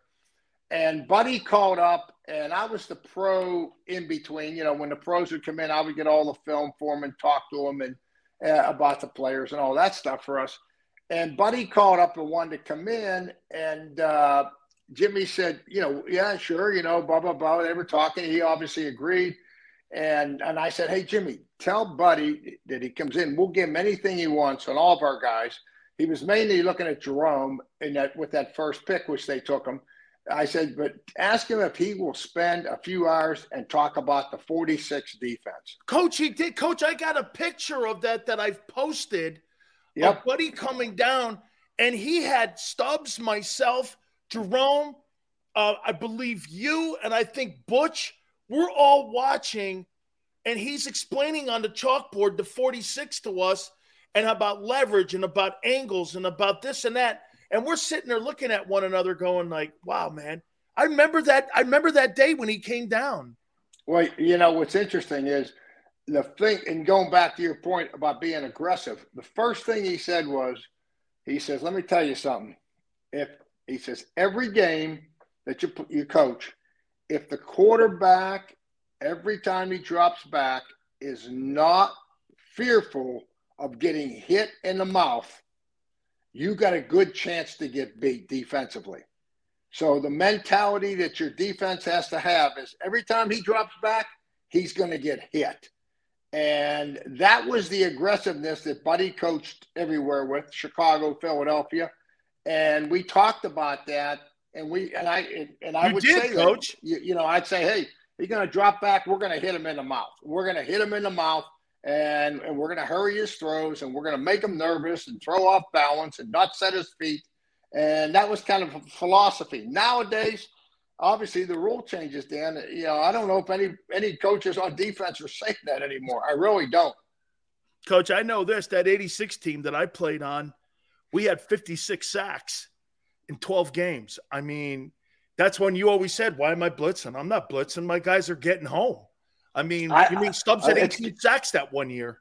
It's kind of funny because we all know you blitz your single coverage. You got a chance to give up a big one, and God, we'd be beating somebody, and I'd say, I'd call a blitz, and Jimmy would flip the headset over, and he'd say, "Hey, Dave, don't get bored.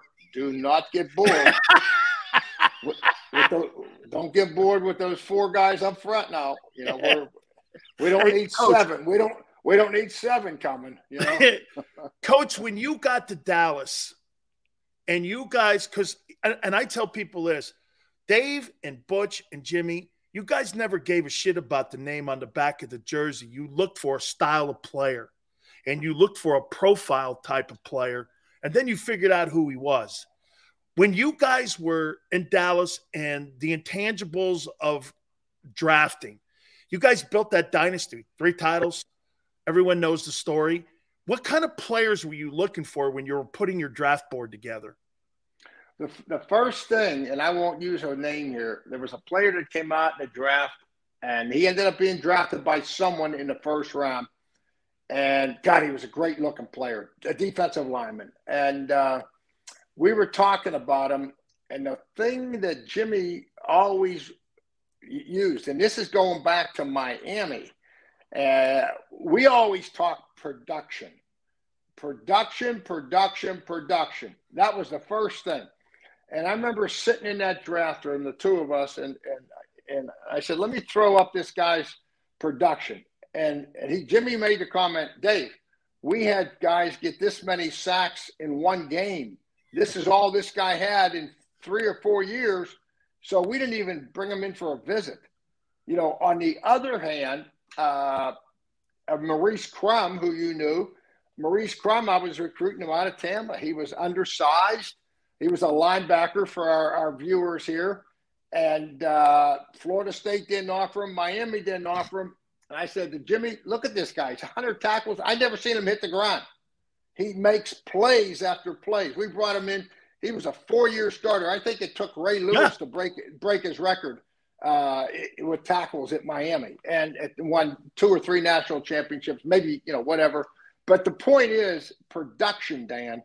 If you weren't, and that's what Aaron Donald was. As a defensive tackle, he was a playmaker at the defensive tackle. Jimmy used to use the word playmaker. Well, that's production. Wasn't Mike Mamala, was it? Andre Bruce? That guy was a stiff. I can't remember. Coach, then that leads me to this about last year's 13th pick. So I said this about Jordan Davis. I watched him run that tremendous 4.78 at 300 and whatever pounds, 348, 338, whatever it was. And I said this to someone. So he had 9 sacks in 4 years at Georgia.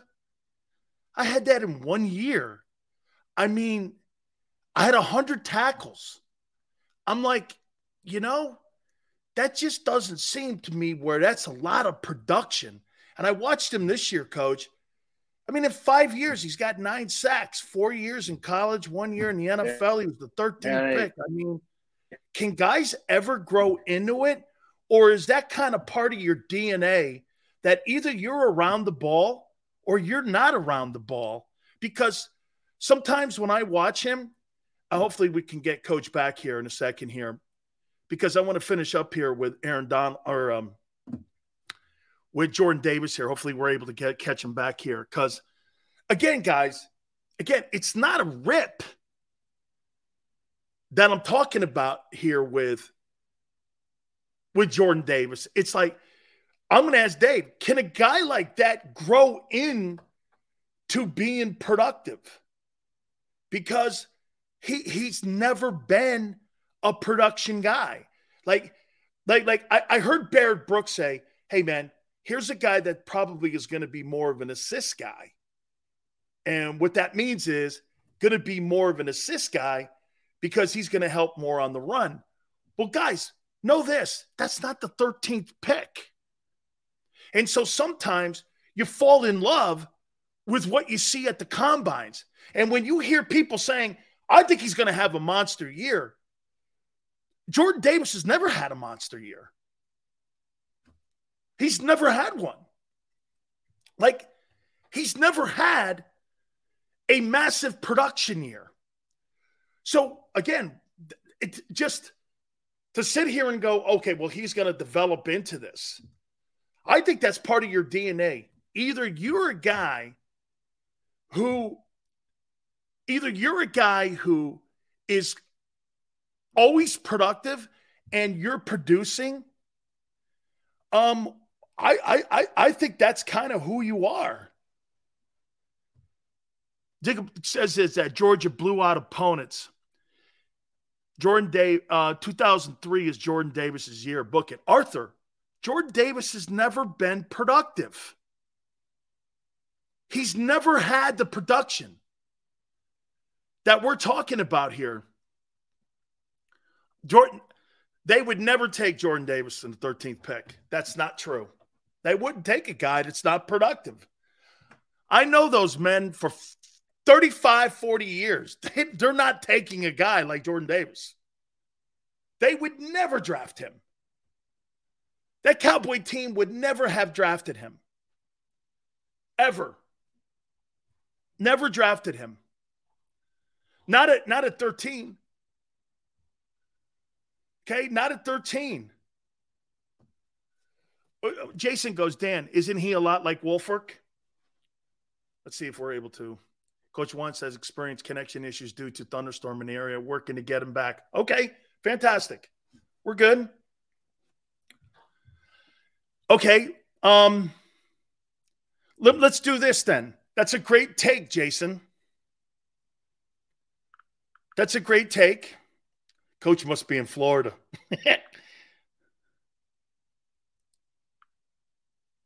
What pick was Vince Wilfork drafted in? Vince was the 21st player taken. That sounds right. I had Jordan Davis at 22. That sounds about right. See, when I saw Jordan Davis at Georgia, I saw Vince Wilfork. And by the way, I don't think Vince is... That's why I said this to you, and I say this to you guys. Hey, man, Jordan's not a bust. He's Vince Wilfork. He's not Fletcher Cox. But when you take a guy at 13, this was my place on how I told you that he's overdrafted. That's overdrafting. That's a prime example. Jordan Davis is never going to put up big numbers. He's never going to be a 10-sack guy in his entire career. That's not going to happen. And for the 13th pick, you need to have more production. That's always been my take with him. Hey, Jason, absolutely. And to be fair to Jordan, he'll probably play 10 years in Philly. But he'll be a Vince Wilfork type. He'll never be a Fletcher Cox type. And just because he's taken 13th doesn't mean he's living up to it. He never was that player at Georgia. He's never been a productive player. Wilfork ran a 4.08. So, excuse me, Jordan Davis has a long way to go before, excuse me, Arthur, before you have Super Bowl titles and before you're Vince Wilfork. He's nowhere near that guy. That guy was destroyed in the Super Bowl, and he played 12 plays in the Super Bowl, and you had to get two guys from the ice cream stand to help with the defensive run. So don't start talking to me about that. Are you trying to suggest to me that you think Jordan Davis is a better football player than Vince Wilfork? You're on drugs. You're on drugs. Okay? Let's see if the kid could be a productive starter first before you start talking about a guy who is a perennial Pro Bowler and won Super Bowls and played for Belichick. Let's see if he could be a starter first before you start dogging Vince Wilfork out. Yeah, we'll see. Dude, I don't believe it. But as I said the other day when we were looking at the defense, I said that, hey, he's a starter now. More's going to be asked of him. It was in a backup role. He got hurt a little bit. He was out of shape. Isn't it funny? Georgia has a trend now. So their two defensive tackles have conditioning questions. Boy, I would look at Kirby Smart and go, what are you doing down there? So am I right when I say this? So Jordan Davis and Jalen Carter have conditioning issues and preparation issues. Is that because you have so many great players down there? That could be, but man, the worst thing you can ever hear a guy say is, well, he's never in shape. And so two dudes that were at Georgia have conditioning problems. I don't know. Okay? I don't know, right? I mean, So now Carter's is not a guy who keeps himself in shape? Right. I mean, look, Yale, right? Am I right when I say this? Well, I mean, so last year, Jordan Davis was out of shape. Now this year, Jalen Carter couldn't get through the combines. You know what I'm saying? Hopefully we can reconnect with Dave here because I'd like to get that question to him about Jordan Davis. JM goes, how we can't draft D linemen or wide receivers, corners too. But hey, it's for another day. They won a national title. They surely did. I think it's because they have so many great players. The kid Walker and Wyatt are fabulous players. Dean was great down there. Dude, when you watch Nakobe Dean play, Nakobe Dean was a playmaking linebacker for them. Great secondary guys are corner. I mean, they've done a nice job of recruiting. Davis looked really good before that ankle. Tony, still though, not a lot of pressure on the quarterback. I mean, it's just not who he is. I think his size is an issue for healing that type of injury during the season. No, not his size. His conditioning is the problem. Dude, biggest guys, I mean, Fletcher Cox doesn't have issues like that. Fletcher's always in shape. Fletcher's just getting older. Okay? Fletcher's just getting older. I mean, once again, Arthur, you're missing the point. 13th pick, you need more out of it. The 13th pick in the draft for the Eagles last year gave you nothing. Gave you nothing. Okay? Nothing. He was a non-factor. I mean, Super Bowl, he was killed. Bleed green. Nakobe Dean won the strongest pound-for-pound player on the 2021 Georgia team.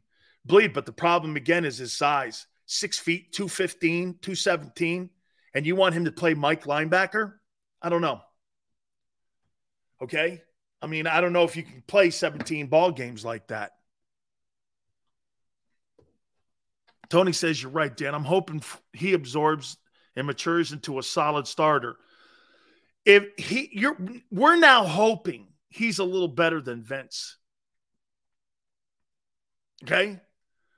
At least be close to the 13th pick. Right now, he's still playing like he's in. Tone says this. I asked B. Brooks straight up, was Jordan Davis overdrafted? And he said, if all he's going to be is a run stuffer, then yes, he was.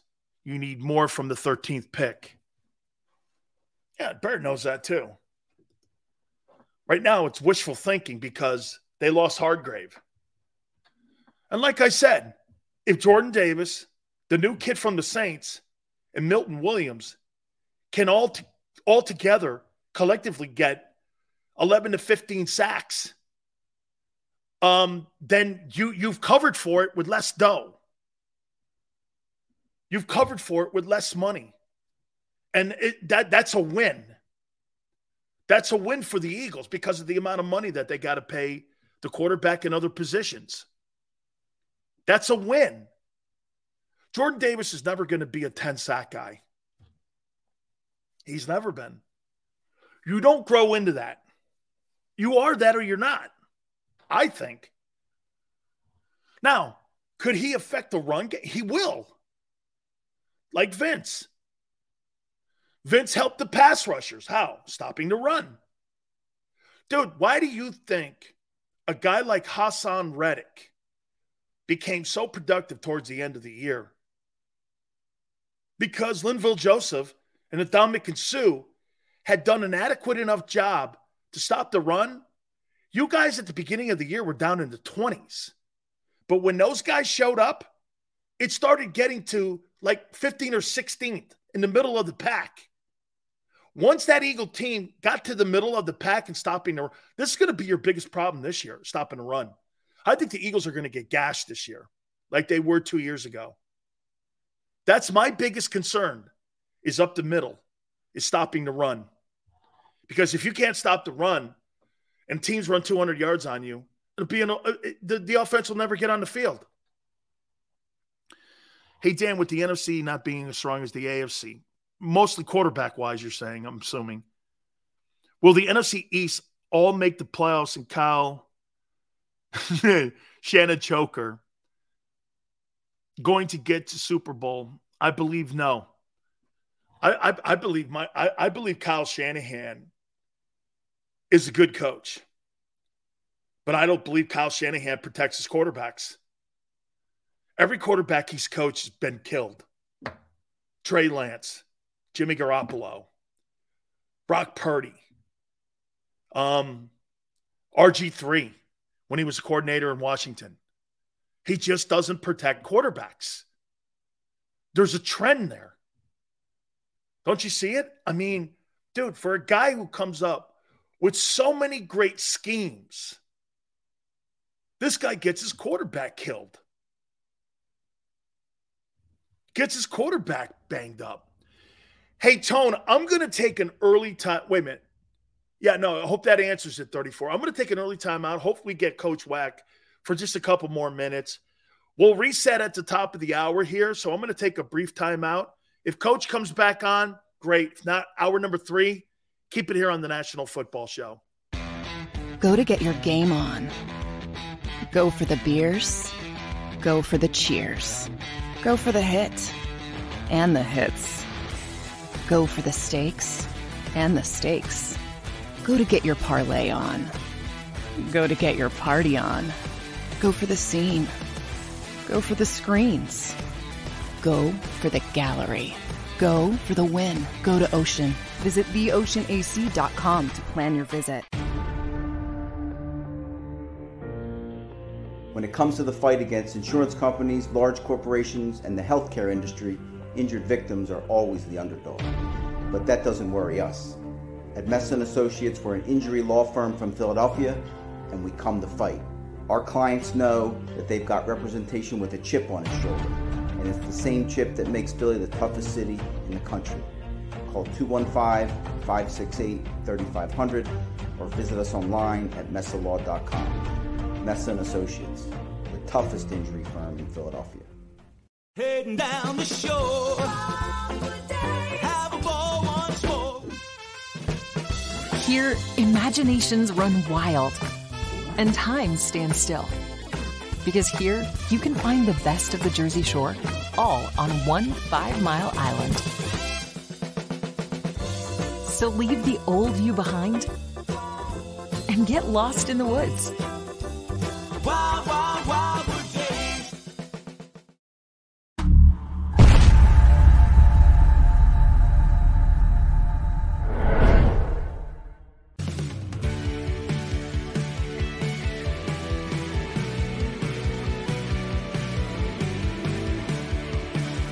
My name is Fran Sileo, and I'm Managing Director here at Del Valle Insurance Group. Been in the business for over 36 years, saving people money on their insurance needs. Give us a call. Let us help you custom design an insurance plan that meets both your needs and budget. They're carving them up and good play calling along the way. First and goal at the 6.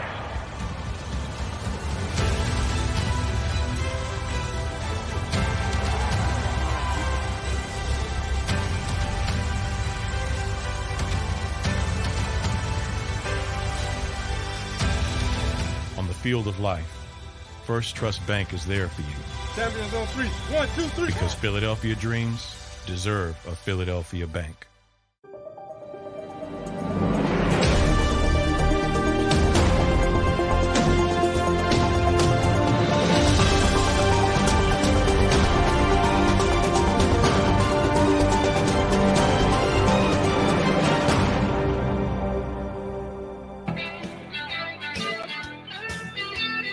Sills, hour number 3.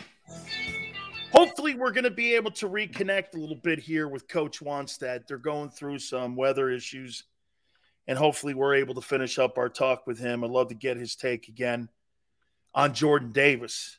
So we will talk hopefully with him. If not, we'll continue here. So the Arizona Cardinals now are in the talks of cutting DeAndre Hopkins.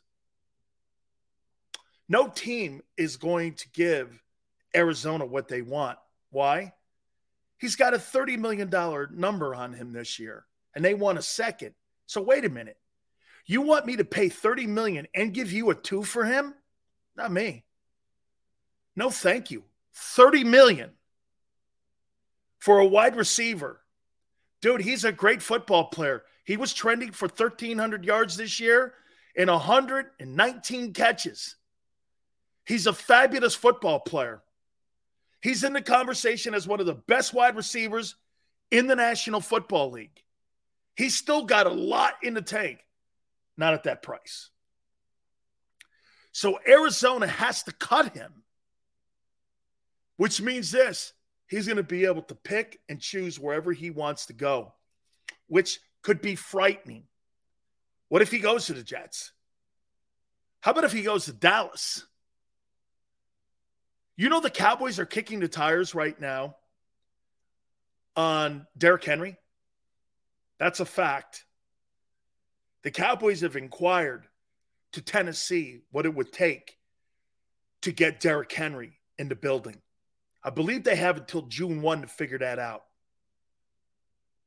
The Cowboys are going to get either Bijan Robinson or Derrick Henry.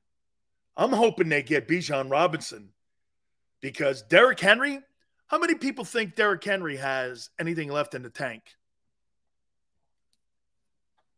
Yeah, but again, Yale, if he's cut, remember, he signed a 1-year tag last year, did Henry. He doesn't have a contract. Hopkins does.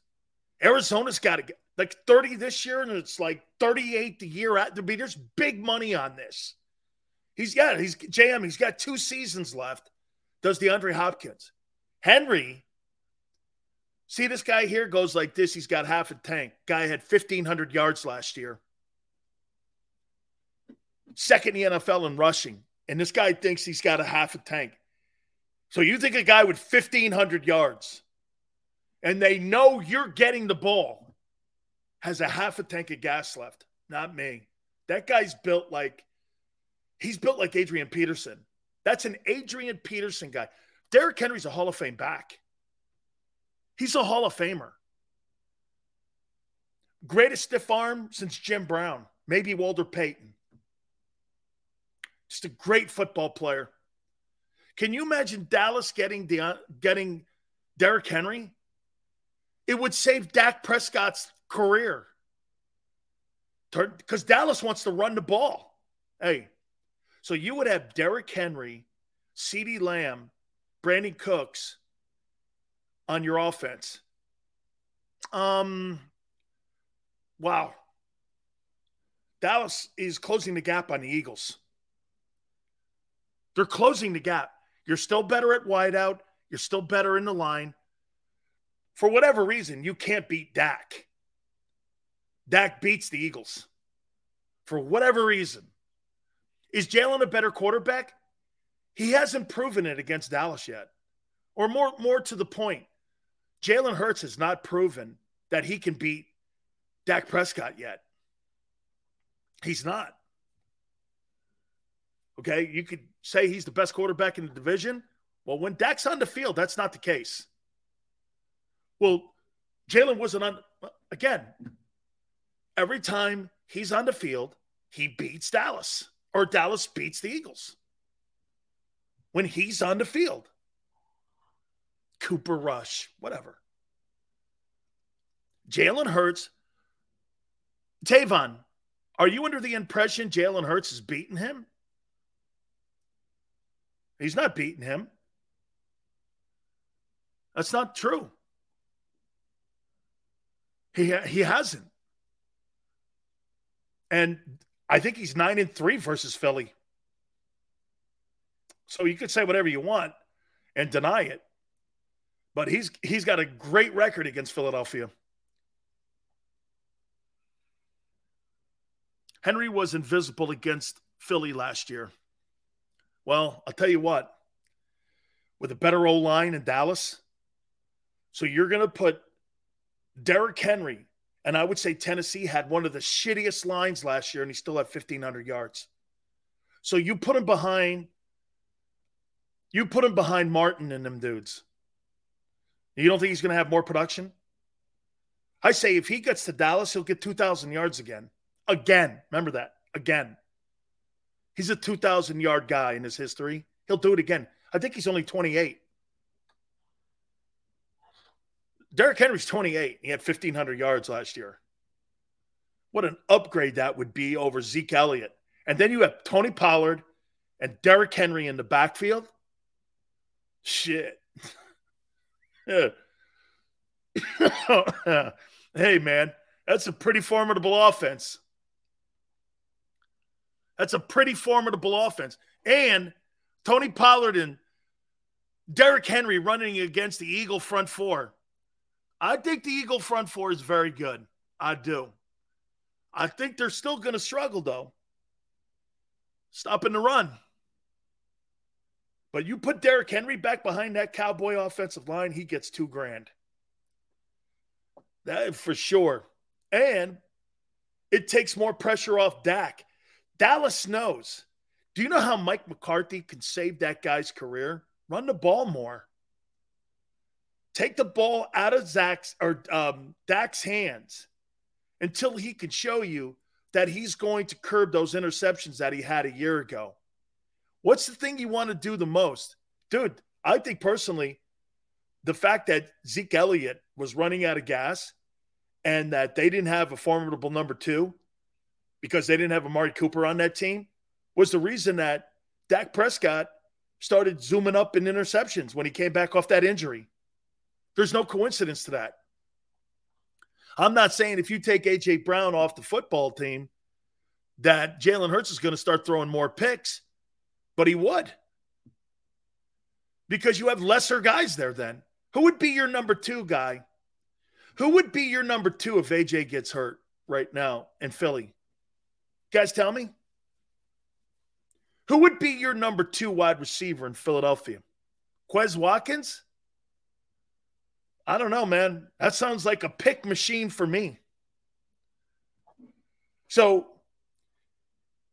if A.J. Brown goes down, who's your number two dude? Quez? That ain't working. Cowboys are a better wide receiver core than you. If one of those two wide receivers gets injured or misses some time, Dallas will have a better wide receiving core than you. Right now, Eagles do. Right now, Philly does. Well, Tavon, if you ever listened, wide receiver. Wasn't talking about the tight end. Wide receiver. Thank you.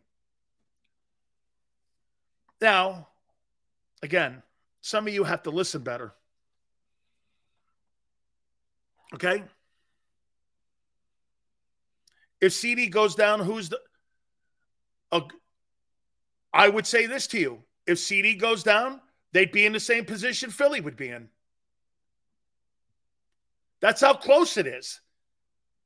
You have no depth. Dallas has no depth. But if you put Derrick Henry and Tony Pollard, and I would say this to you, okay, so you guys are right. You want to use Dallas Goedert as a option? Tony Pollard would be their option. Tony Pollard is a better pass-catching running back than anything you've had in the last 5 years. That's a fact. You don't have pass catchers in Philly. As a matter of fact, the position is devalued. That's why the guys in Carolina now. That's why the guys in Carolina. But you put Tony Pollard and Derrick Henry, I think you close the gap on Philly. I think they know that, Dallas. You guys, as we're getting closer to the draft, Stephen Jones is going to join us. And so we're going to talk to him about that. They may have Derrick Henry already. They may have him signed by the draft. I don't know. They may end up trading their 26th pick to Tennessee and get Derrick Henry. They may use that. I think it's 20. I think it's 26 unless someone corrects me on that. I could see them sending that pick to Tennessee for Derrick Henry. I would do it. I think Derrick Henry's got 3 years. And like Tone said, so you give me 5 years of Bijan Robinson helping Jalen Hurts take some of the load off him, carrying the ball. Your best running back right now is your quarterback. In Dallas, you would have Pollard and you would have Henry or B.J. Robinson. In Philadelphia, right now, your best running back's your QB. That's a remedy for disaster. It's totally. Your best running back last year was the guy in Carolina. Well, they've taken now and put more pressure on your QB. Okay? They put more pressure on him. Now, $50 million, I get it. But your best back is not on the roster yet, probably. I don't know. Maybe they're happy again. See, this is why when Howie goes, I'm happy with our running back core. Are you? Really? You're happy with that? You're happy with the fact that the best running back's your QB still? Can't think that that's not something you're looking for. Your best running back in Baltimore can't be your quarterback either. Or look at what the results are. And Lamar's going around telling people my durability shouldn't be in question. Really? Sorry, dude. When you don't show up to playoff games and you're not there at the end of the season, I don't care how you want to phrase it. I don't care how your agent wants to phrase it. Availability and durability are part of the evaluation when you're putting a position together like the quarterback position, determining whether or not you're going to put $51 million in a guy's pocket. Sorry, kid. That is part of it all.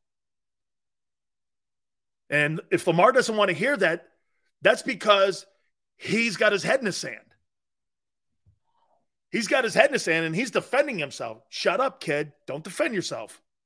You can't win that argument when you're not on the field. Every time I look up and I see Tyler Huntley playing and you're not there, I don't care what you say. I'm not giving Lamar Jackson $51 million, just so you know. I'm not. Unless he's got a formidable offense and he's got a running back. Baltimore needs a running back. They don't need a wide receiver. That's stupid. Is Dallas in the Super Bowl with that trade? That's a great comment, Eagle Way. Would Dallas be in the Super? Look at what the moves would be if they get Derrick Henry. If they put Derrick Henry on that Cowboy team, adding Stephon Gilmore, Brandon Cooks, they added more quality players to their team than you guys did. Now, you lost 5 starters on defense. You didn't sign anybody with the talent level of Brandon Cooks. You didn't sign anybody with the bringing in. You re-signed. It's important. Getting Slay and Bradbury back. Okay, I'll walk that back. I'll walk that back because the re-signing of Kelsey and the corners have to be taken into consideration too. It has to be because they were free agents too. Okay? They were free agents too. They could have went anywhere. The Fletcher Cox and Brandon Graham signs, they're good. And they're better when you have the corners back and the center back. And then you add that into the mix and you put the collective group. Like I said, this is more about the collective group. Okay? Bradbury, Slay, Kelsey, right? Then you put Graham and Cox. You're like, yeah. Okay, those are good signs. You still lost safety, 2 linebackers, an interior defensive tackle. You still lost 5 starters off your football team. Center or guard on the other side, and you're running back. You're all pro running back. So you've lost 5 starters. But I would say you still have to count Kelsey as a re-sign because he was a free agent. I probably think there could have been a good market for him if he chose to go somewhere else. Not saying he would have. But there would have been a market for him. Bijan is potentially a generational talent. Again, edge, I made the comparison on B.J. Robinson, the Texas running back, to Le'Veon Bell. I think he could be a Le'Veon Bell. And whatever you thought Le'Veon Bell, Pittsburgh, I thought Le'Veon Bell was one of the most complete backs. If I'm not mistaken, I think Le'Veon Bell was a Michigan State kid. He seemingly produced some pretty good backs there. So I would say this to you. He kind of reminded me of Le'Veon Bell, elusive, good in traffic. He's not a magnet in traffic. He runs in space very well. He's got great hands. And he's kind of like Le'Veon. You know what I loved about Le'Veon Bell? He was patient when he ran the ball. How many times did it look like he meandered into the line of scrimmage? But he was just being patient and letting the play develop. That's such a talent. You know, when you watch Miles Sanders, he slammed it into you. But he would always run into the wall, hoping that he fell off the wall. And I never thought he was a good vision runner. I thought he could never get past the first line of defense. I thought he was that guy. He's not great in space. Like, I'm not saying you have to be Barry Sanders. Okay, but, I mean, I always thought Miles Sanders ran into contact. You know, there's guys that run away from contact. This guy, here's an example of guys in college that don't get it. Remember Reggie Bush? Reggie Bush, when he was in college, I thought he was the college version of Gale Sayers. He just was electric in space.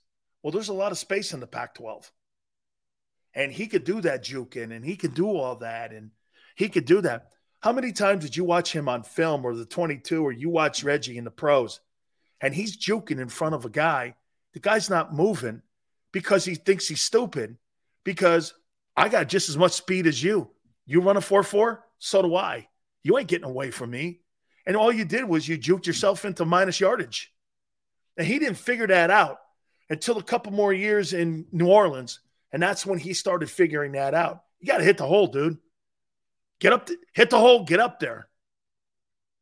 And he's just running around. He's running around like he's got a heart attack. And you're like, kid, hit the hole. But then there's certain guys like Le'Veon Bell that sit there and let the play develop. And they're so skilled at it. This kid Robinson shows those kind of tendencies.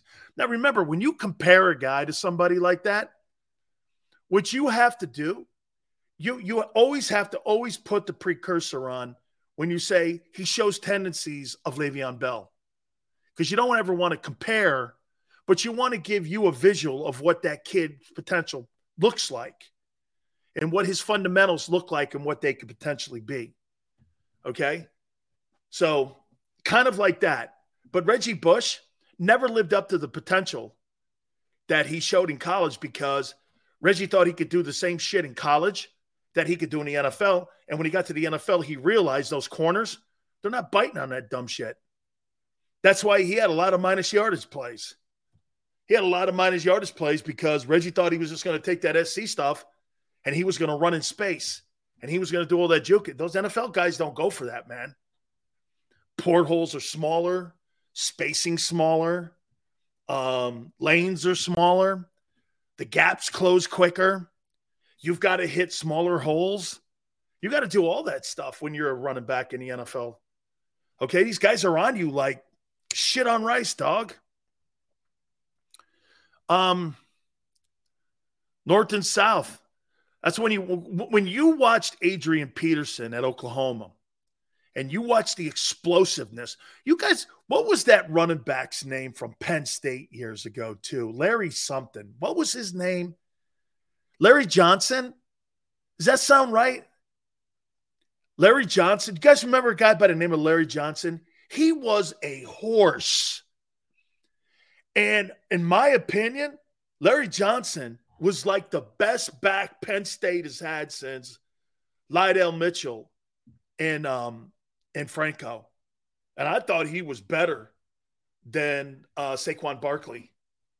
Larry Johnson, man, was a bitch.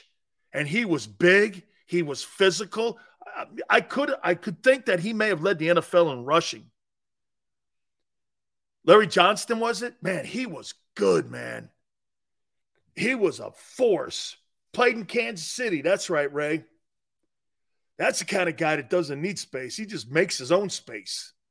Guy was a beast, man.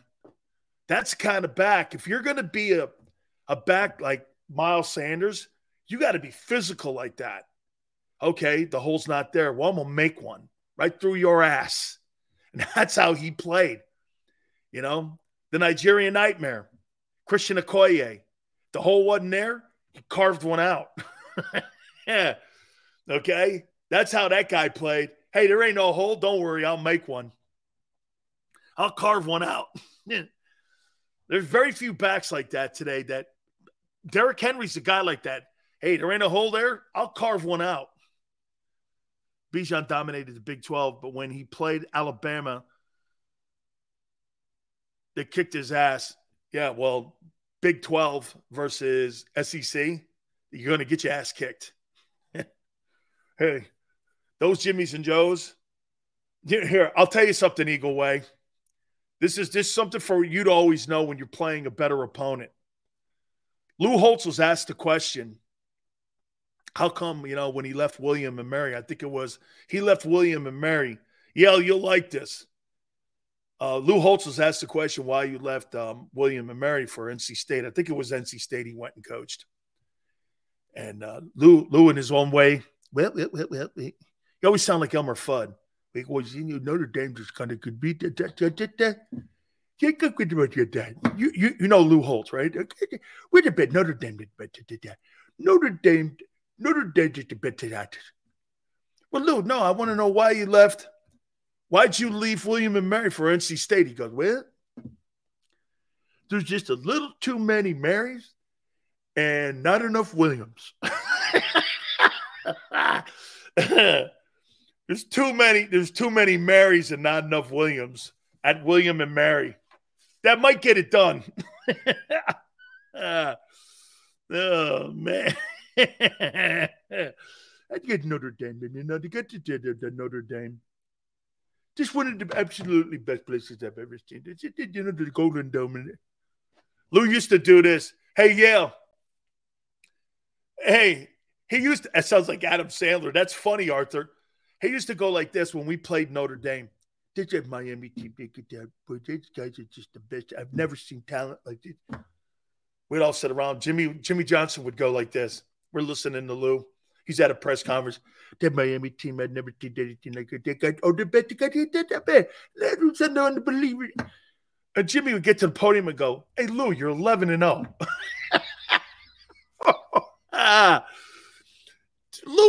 Lou's talking like he's 7-5. Lou, you're 11-0. Lou, you're 11-0, man. They good to know Miami team. He's just trying to pull some bullshit on you. And Jimmy would look at us and go, don't buy this guy, man. They're 11-0. They got Jerome Bettis, Ricky Waters on that team.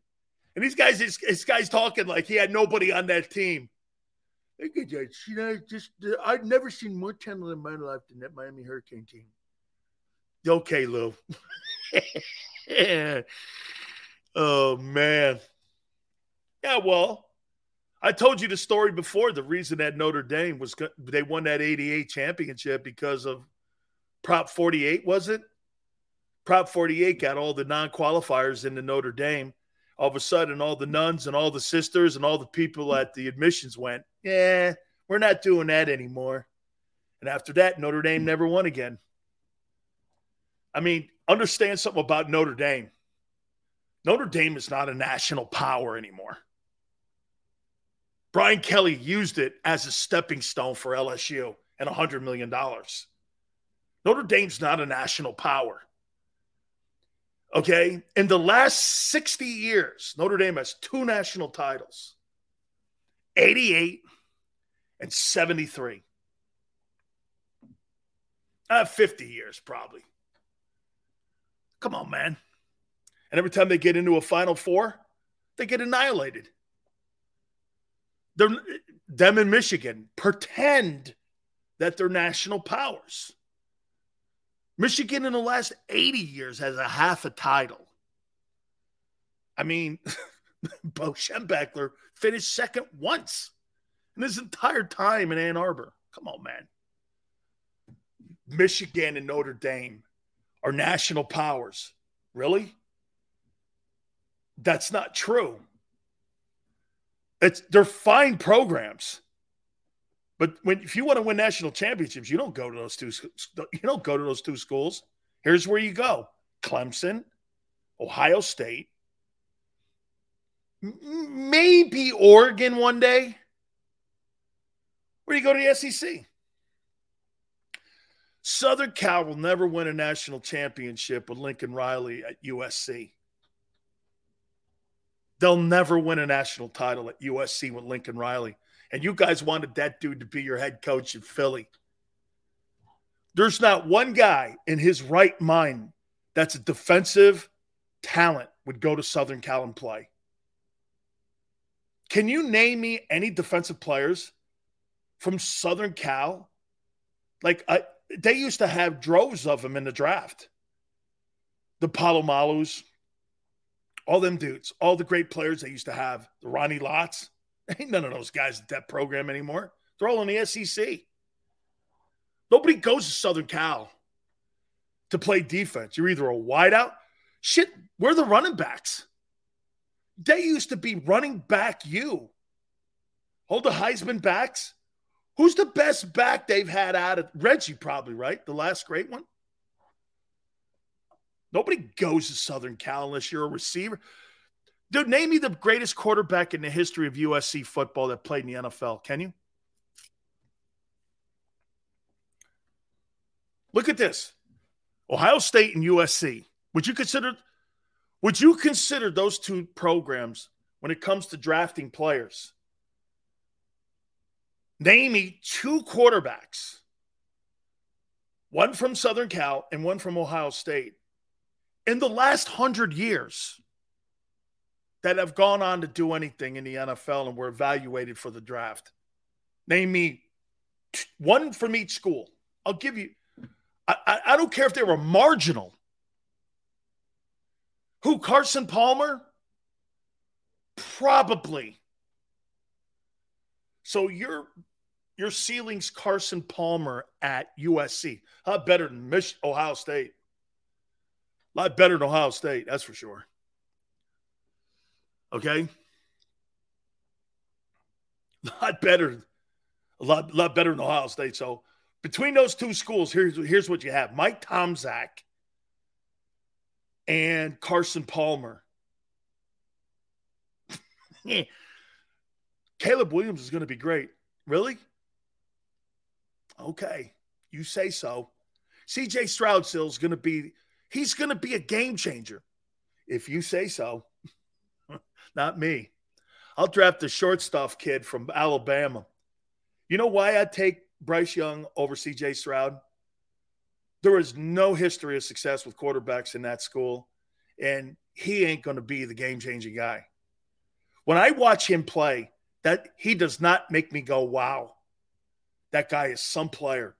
I'll tell you this, Dwayne Haskins showed me more talent than he did.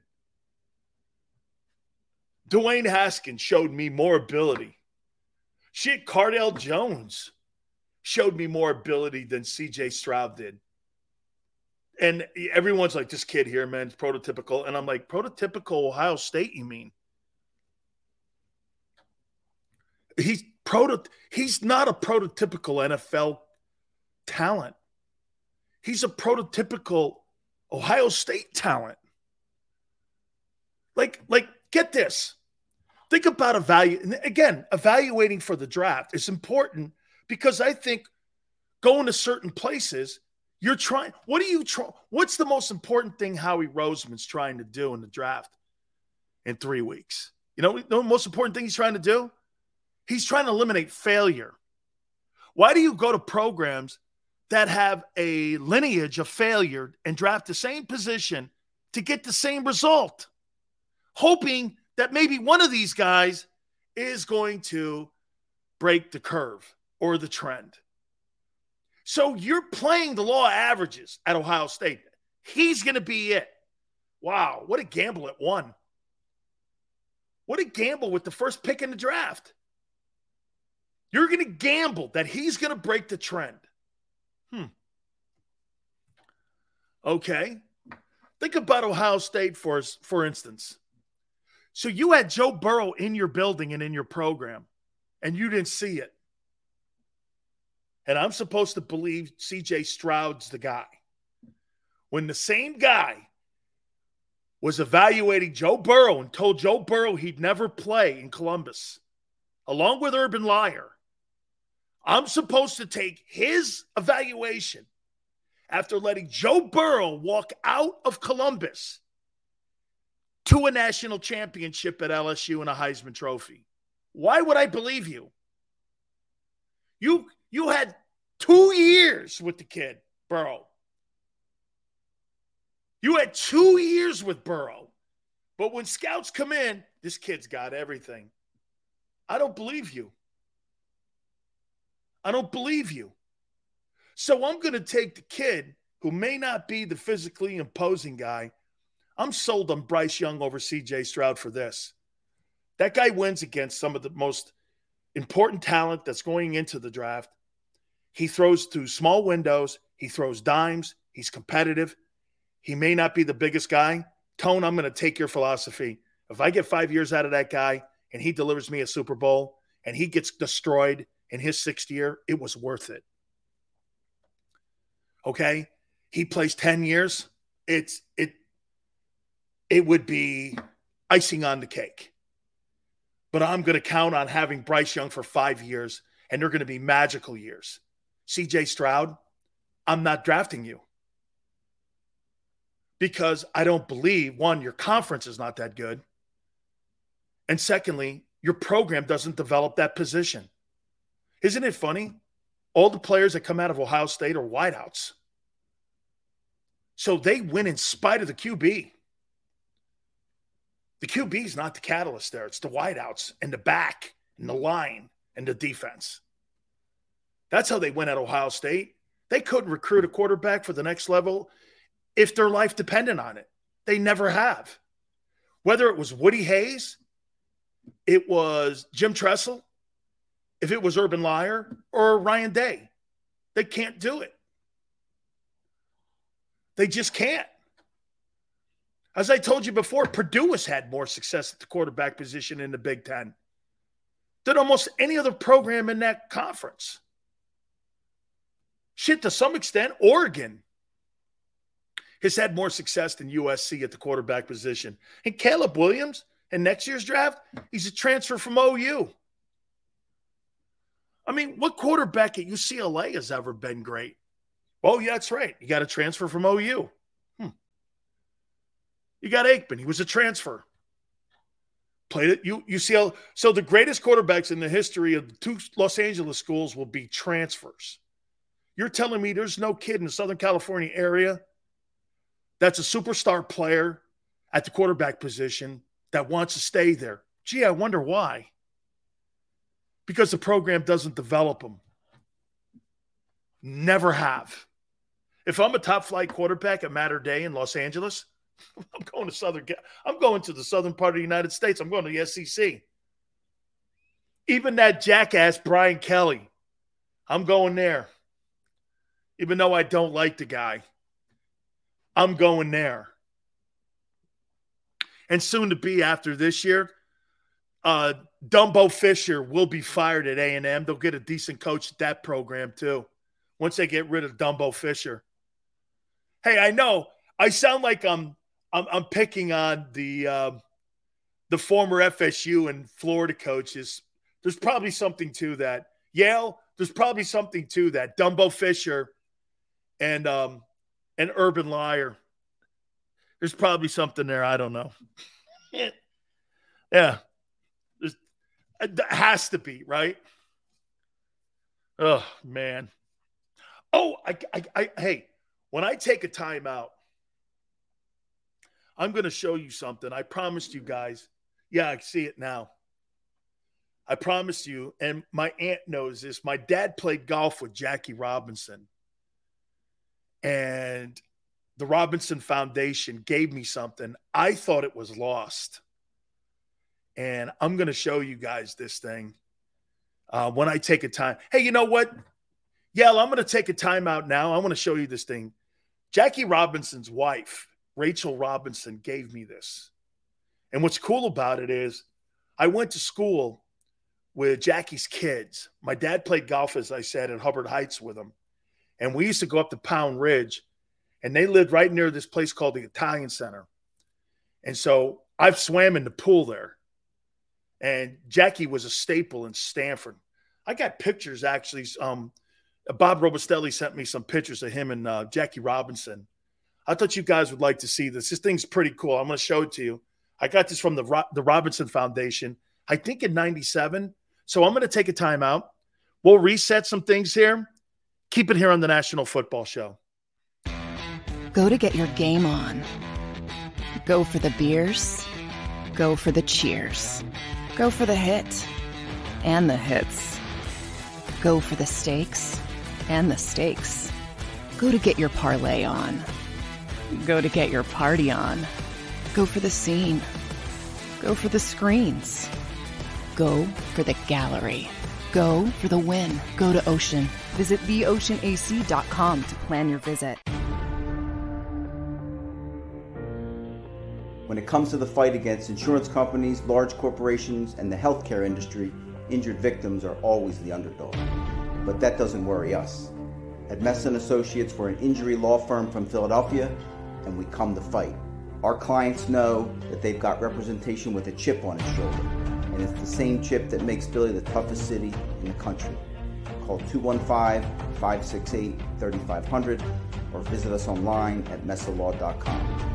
Messa & Associates, the toughest injury firm in Philadelphia. Heading down the shore, have a ball once more. Here, imaginations run wild and time stands still. Because here, you can find the best of the Jersey Shore, all on one 5-mile island. So leave the old you behind and get lost in the woods. Wild, wild, wild days.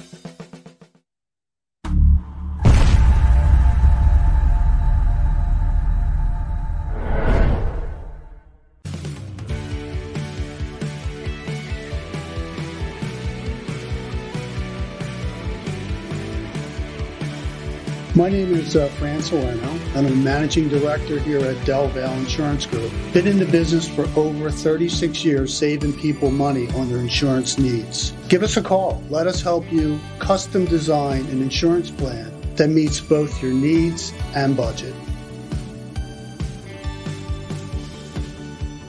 They're carving them up and good play calling along the way. First and goal at the 6.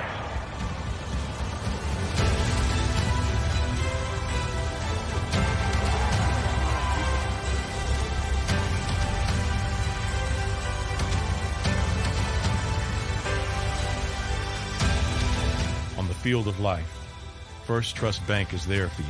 Champions on 3. 1, 2, 3. Because Philadelphia dreams deserve a Philadelphia bank.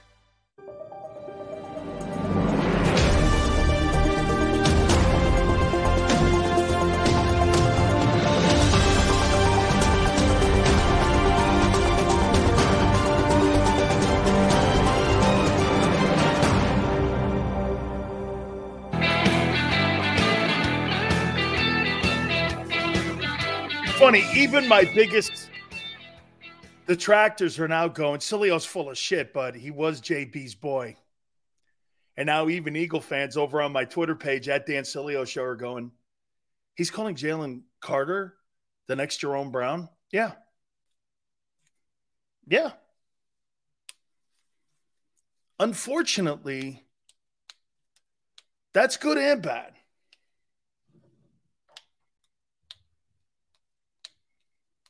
Again, I love that guy. It was more than just teammates. I don't throw that compliment out. I've never said that about another prospect. I've said that before about a guy maybe comparing it to Cortez. Jerome and I recruited Cortez Kennedy. Mom came down. He had to go to JC, I think, for a year. And Cortez goes, man, thank you guys so much for taking us out. I go, well, you got to carry on here, son. Well, Russell's here. I go, well, he's carrying on too. I'll never forget, man. Butch Davis and both. Dave wants that. Unfortunately, Dave had some weather issues where he is. Here's a story on Russell. Here's a story on Russell, Maryland. So Russell, Maryland got recruited by one school, University of Toledo. These guys could find him, man. They could find talent. So they get him in here. This kid's falling down all the time. Me and Jerome are watching him. He's just falling down. He's got great hip movement, good hands. You kind of see some things there. And he was the quietest guy on the planet. Quietest guy on the planet. And finally he had the balls to come up to us and go, hey, man, can you help me? And we always had a rule. If you ask us, we'll help. If you don't, it's on you.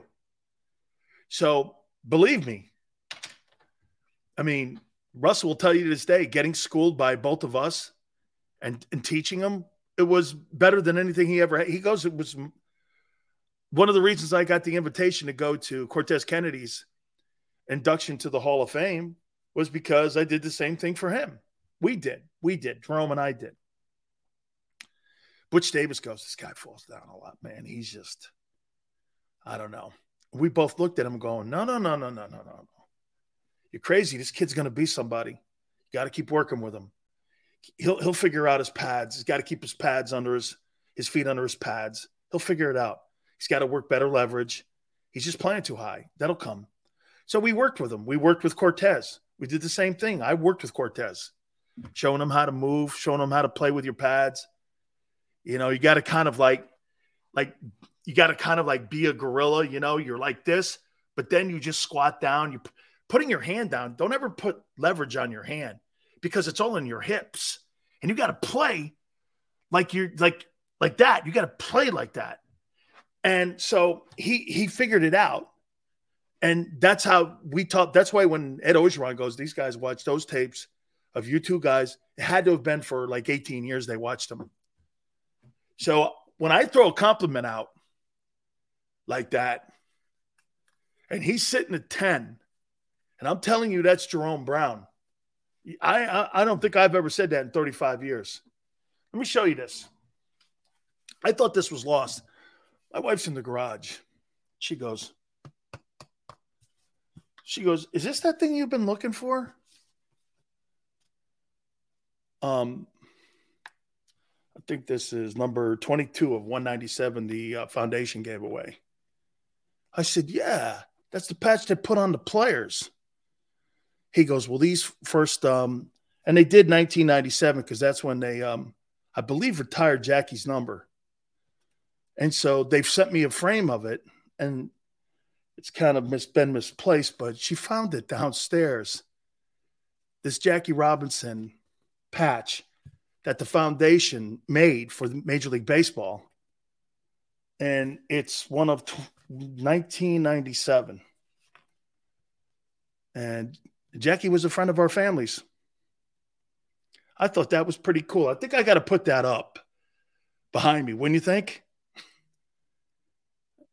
I think I got to put that up behind me here. Okay. My wife finds all this. She's finding all this shit in the garage. She's cleaning it up. She's making it look good. JM's, he may not have compared anyone to JB, but he did say Michael Parsons. I never said that in my entire life.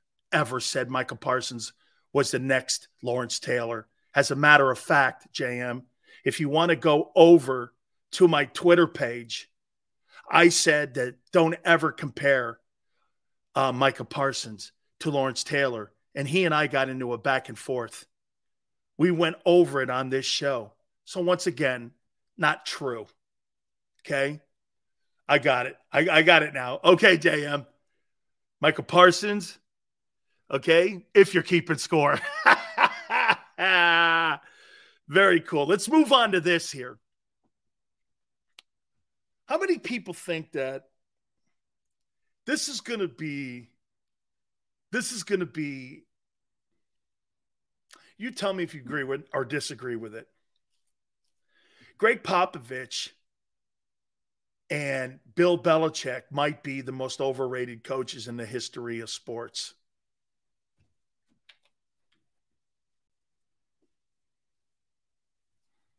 Agree or disagree?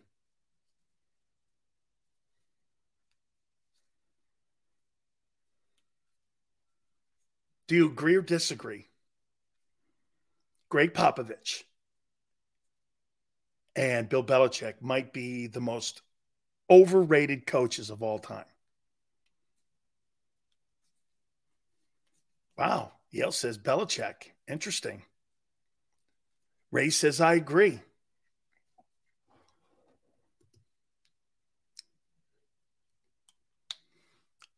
Greg Pop, disagree. Okay.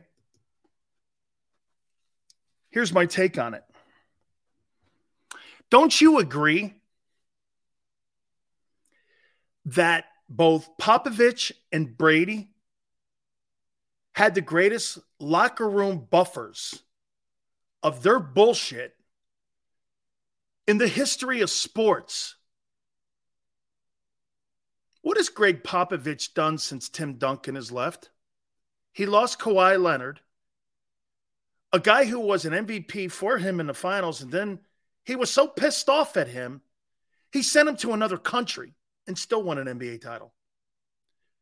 You couldn't connect with a 25-year-old player, and the Spurs have been dog shit since Tim Duncan has left the building.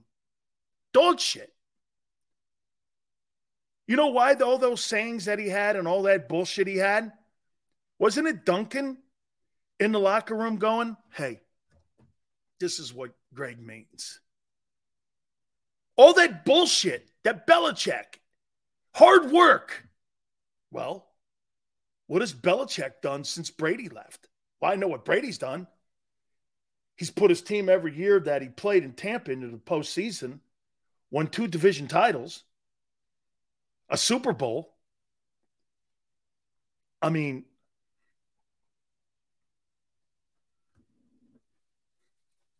tell me I'm wrong. What has Greg Popovich done since Duncan left the building? What has he done? Tim Duncan, okay, in that building, had to be one of the greatest runs because those 5, you know that Tim Duncan's got more championships than O'Neal? He's got 5, Shaq's got 4. But he did it in one place over a span of like 17 years.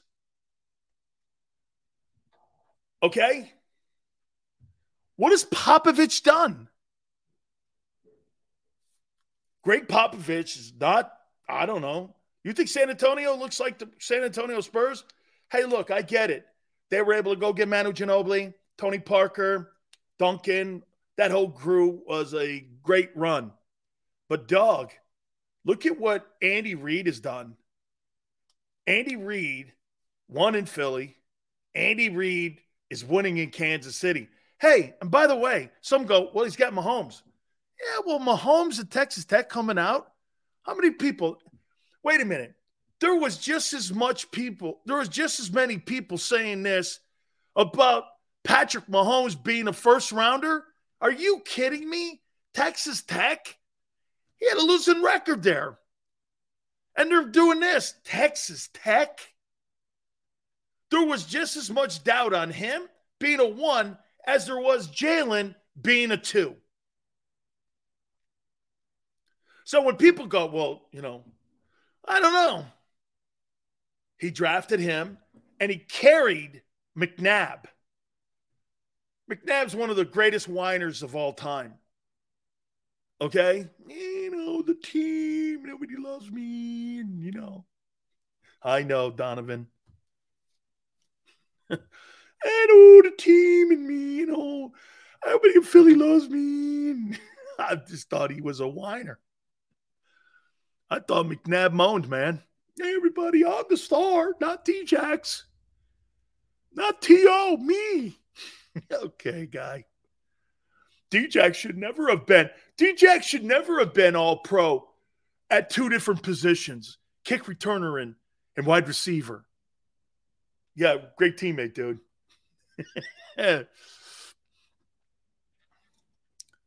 Got to keep in mind the Spurs and Patriots are very specific cultures that was carved out by old school players with a lunch pail mentality. Everybody can't play there. Well, that's a fact because they can't replace them. This era of sports will never serve programs like the Spurs or Patriots. Players want to build their brands. So then they never evolve with the times. Is that what you're saying? Interesting take. Interesting take, Tone. So Belichick, in your opinion, along with Greg Popovich, are a product of an era that is gone. Maybe we're saying the same thing. Okay? Because you can't put players in the building. Dude, Duncan and Brady are so much alike. They didn't talk a lot of shit when they played. Players love playing with those guys. I don't know. Get this. Aren't those two guys like exactly alike almost, Popovich and Belichick? They're almost identical. I don't know how many people could play. When Tone goes like this, cultures like that, well, that's the coaches you're talking about, right? Well, you had to have catalysts, though, Tone. Like Duncan and Brady. Duncan and Brady made the things work in those cultures. Because, get this, though, Tone. The stuff you're talking about is chalkboard stuff and win one for the Gipper shit and all the sayings on the wall. You got to have guys in the building that buy in. Tim Duncan and Tom Brady could win today, and they would win today. Old school mentality wins in a modern era. I think Tom Brady, if he was younger, he'd still be. Same thing with Duncan. That's why Kawhi Leonard left. I'll tell you the story there to that.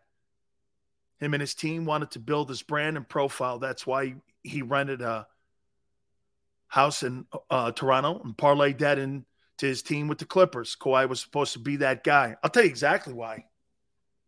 Kawhi went up to Greg Popovich and went like this. You know, where do you think he learned load management? He learned load management in San Antonio because Greg Popovich did that shit all the time. People just didn't notice it because no one else was doing it.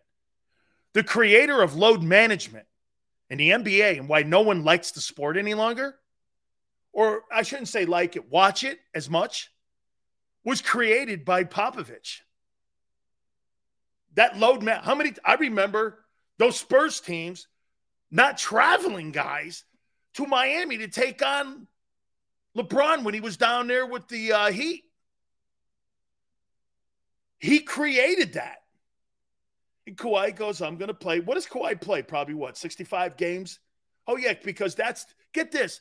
Do you know now the NBA has now put a rule in that if you don't play in 65 ball games, you can't be considered for all NBA.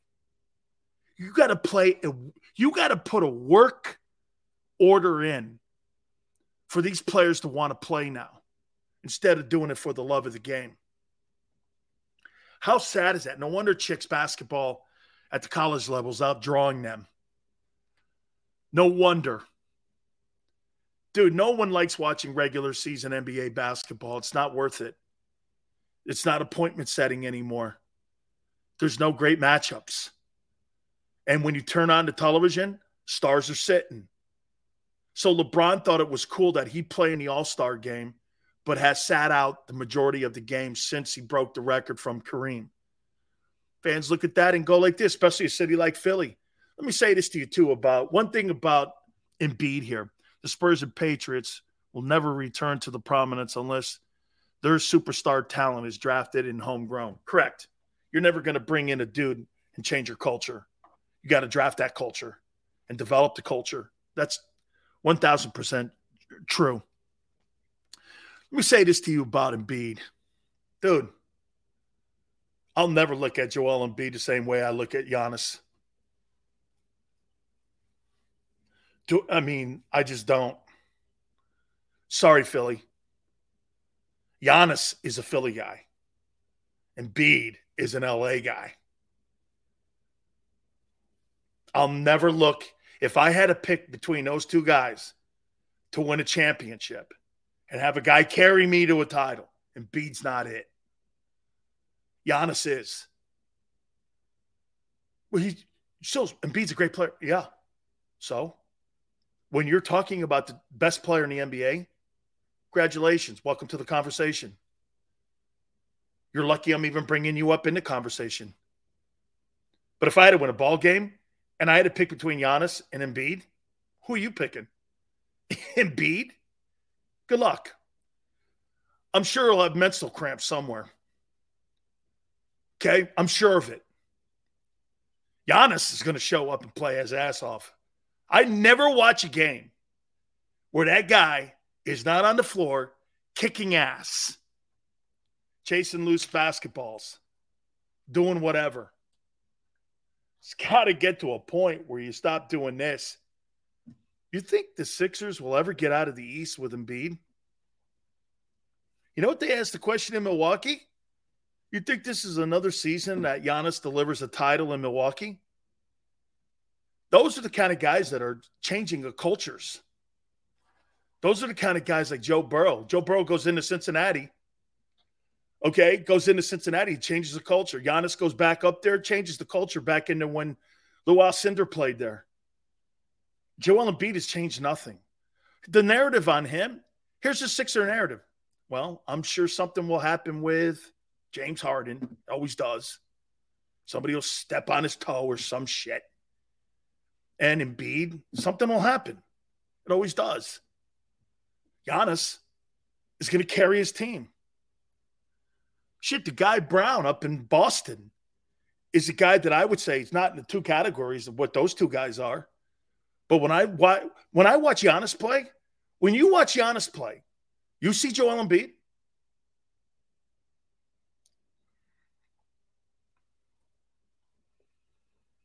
Okay, Chris goes, people watch the NBA. Well, it's getting closer to the playoffs. Okay, it's getting closer to the playoffs, so I'm assuming. You guys, listen, I I'm friends with Doc Rivers. I've known Doc a long time. Okay. I'm friends with Doc. He's been on this program. I think what do you think, Tony? You think we should get Doc Rivers on? I think we should get Doc on again. I had him on last year. We should do it again. I've known Doc Rivers for about 20. I knew Doc when he was coaching the Magic. I think that was his first gig. It was the Heart and Hustle team. And we used to play golf. His kid, I think they still have a house down in Orlando, if I'm not mistaken. I think they still have a house. Doc's on thin ice. And with the Sixers, he sure is. I wouldn't doubt that if they get bounced early. Would we all agree? Doc Rivers has to get to the Eastern Conference Finals to keep his job. I think. I don't think you can get bounced in the second round and keep your gig in Philly, because it'll go like this, in my opinion. They'll blow out Doc, then the conversation will start in Philly. Do you move Embiid? And do you try to get pieces? I'm going to go back to my boy Tone, what he said a couple weeks ago, man. Jimmy Butler, man. It's like, hey, Tone, isn't like the curse of Jimmy Butler, dude? It's like Jimmy Butler just puts his voodoo on it, man. He goes, hey, man, you kept that stiff over me. Hoss, man, bad move. It's like the curse of it's the Jimmy Butler curse. I love that dude, man. He's one of my favorite ball players, man. We are getting closer to the draft. I cannot wait. Now, I circle back to the start of this. At 10, if Jalen Carter is there, I am drafting Jerome Brown. I watched the tape again last night. Right foot, left foot. And like Coach Wanstatt said, put him in a 3, 2, 1. Things you could do with Hargrave. He's there at 10. He's an upgrade to Hargrave. He's a better football player. And get this, $19 million cheaper. How would you like to have a better player, better against the run, 10-year player, and then get this. So you would have Jordan Davis and him for the next decade, and you would have your left side of your old line for the next decade. That's the Eagle way, isn't it? That's how the Eagles win championships. You could have, that would be formidable, to say the least. All right. I appreciate you coming on. Thank God we were able to get Coach Wanstatt for the time we did. We thank him so much for coming aboard. Xander, Big Joe, Tone, who does a spectacular job as always. We thank you very much, and God bless everyone. Till tomorrow, going 3 to 6 Eastern. We'll see you on the flip side. Go to get your game on. Go for the beers. Go for the cheers. Go for the hit and the hits. Go for the stakes and the stakes. Go to get your parlay on. Go to get your party on. Go for the scene. Go for the screens. Go for the gallery. Go for the win. Go to Ocean. Visit theoceanac.com to plan your visit. Save big on your Memorial Day barbecue, all in the Kroger app. Get half gallons of delicious Kroger milk for $1.29 each. Then get flavorful Tyson natural boneless chicken breasts for $2.49 a pound, all with your card and a digital coupon. Shop these deals at your local Kroger, less than 5 miles away. Or tap the screen now to download the Kroger app to save big today. Kroger, fresh for everyone. Prices and product availability subject to change. Restrictions apply. See site for details.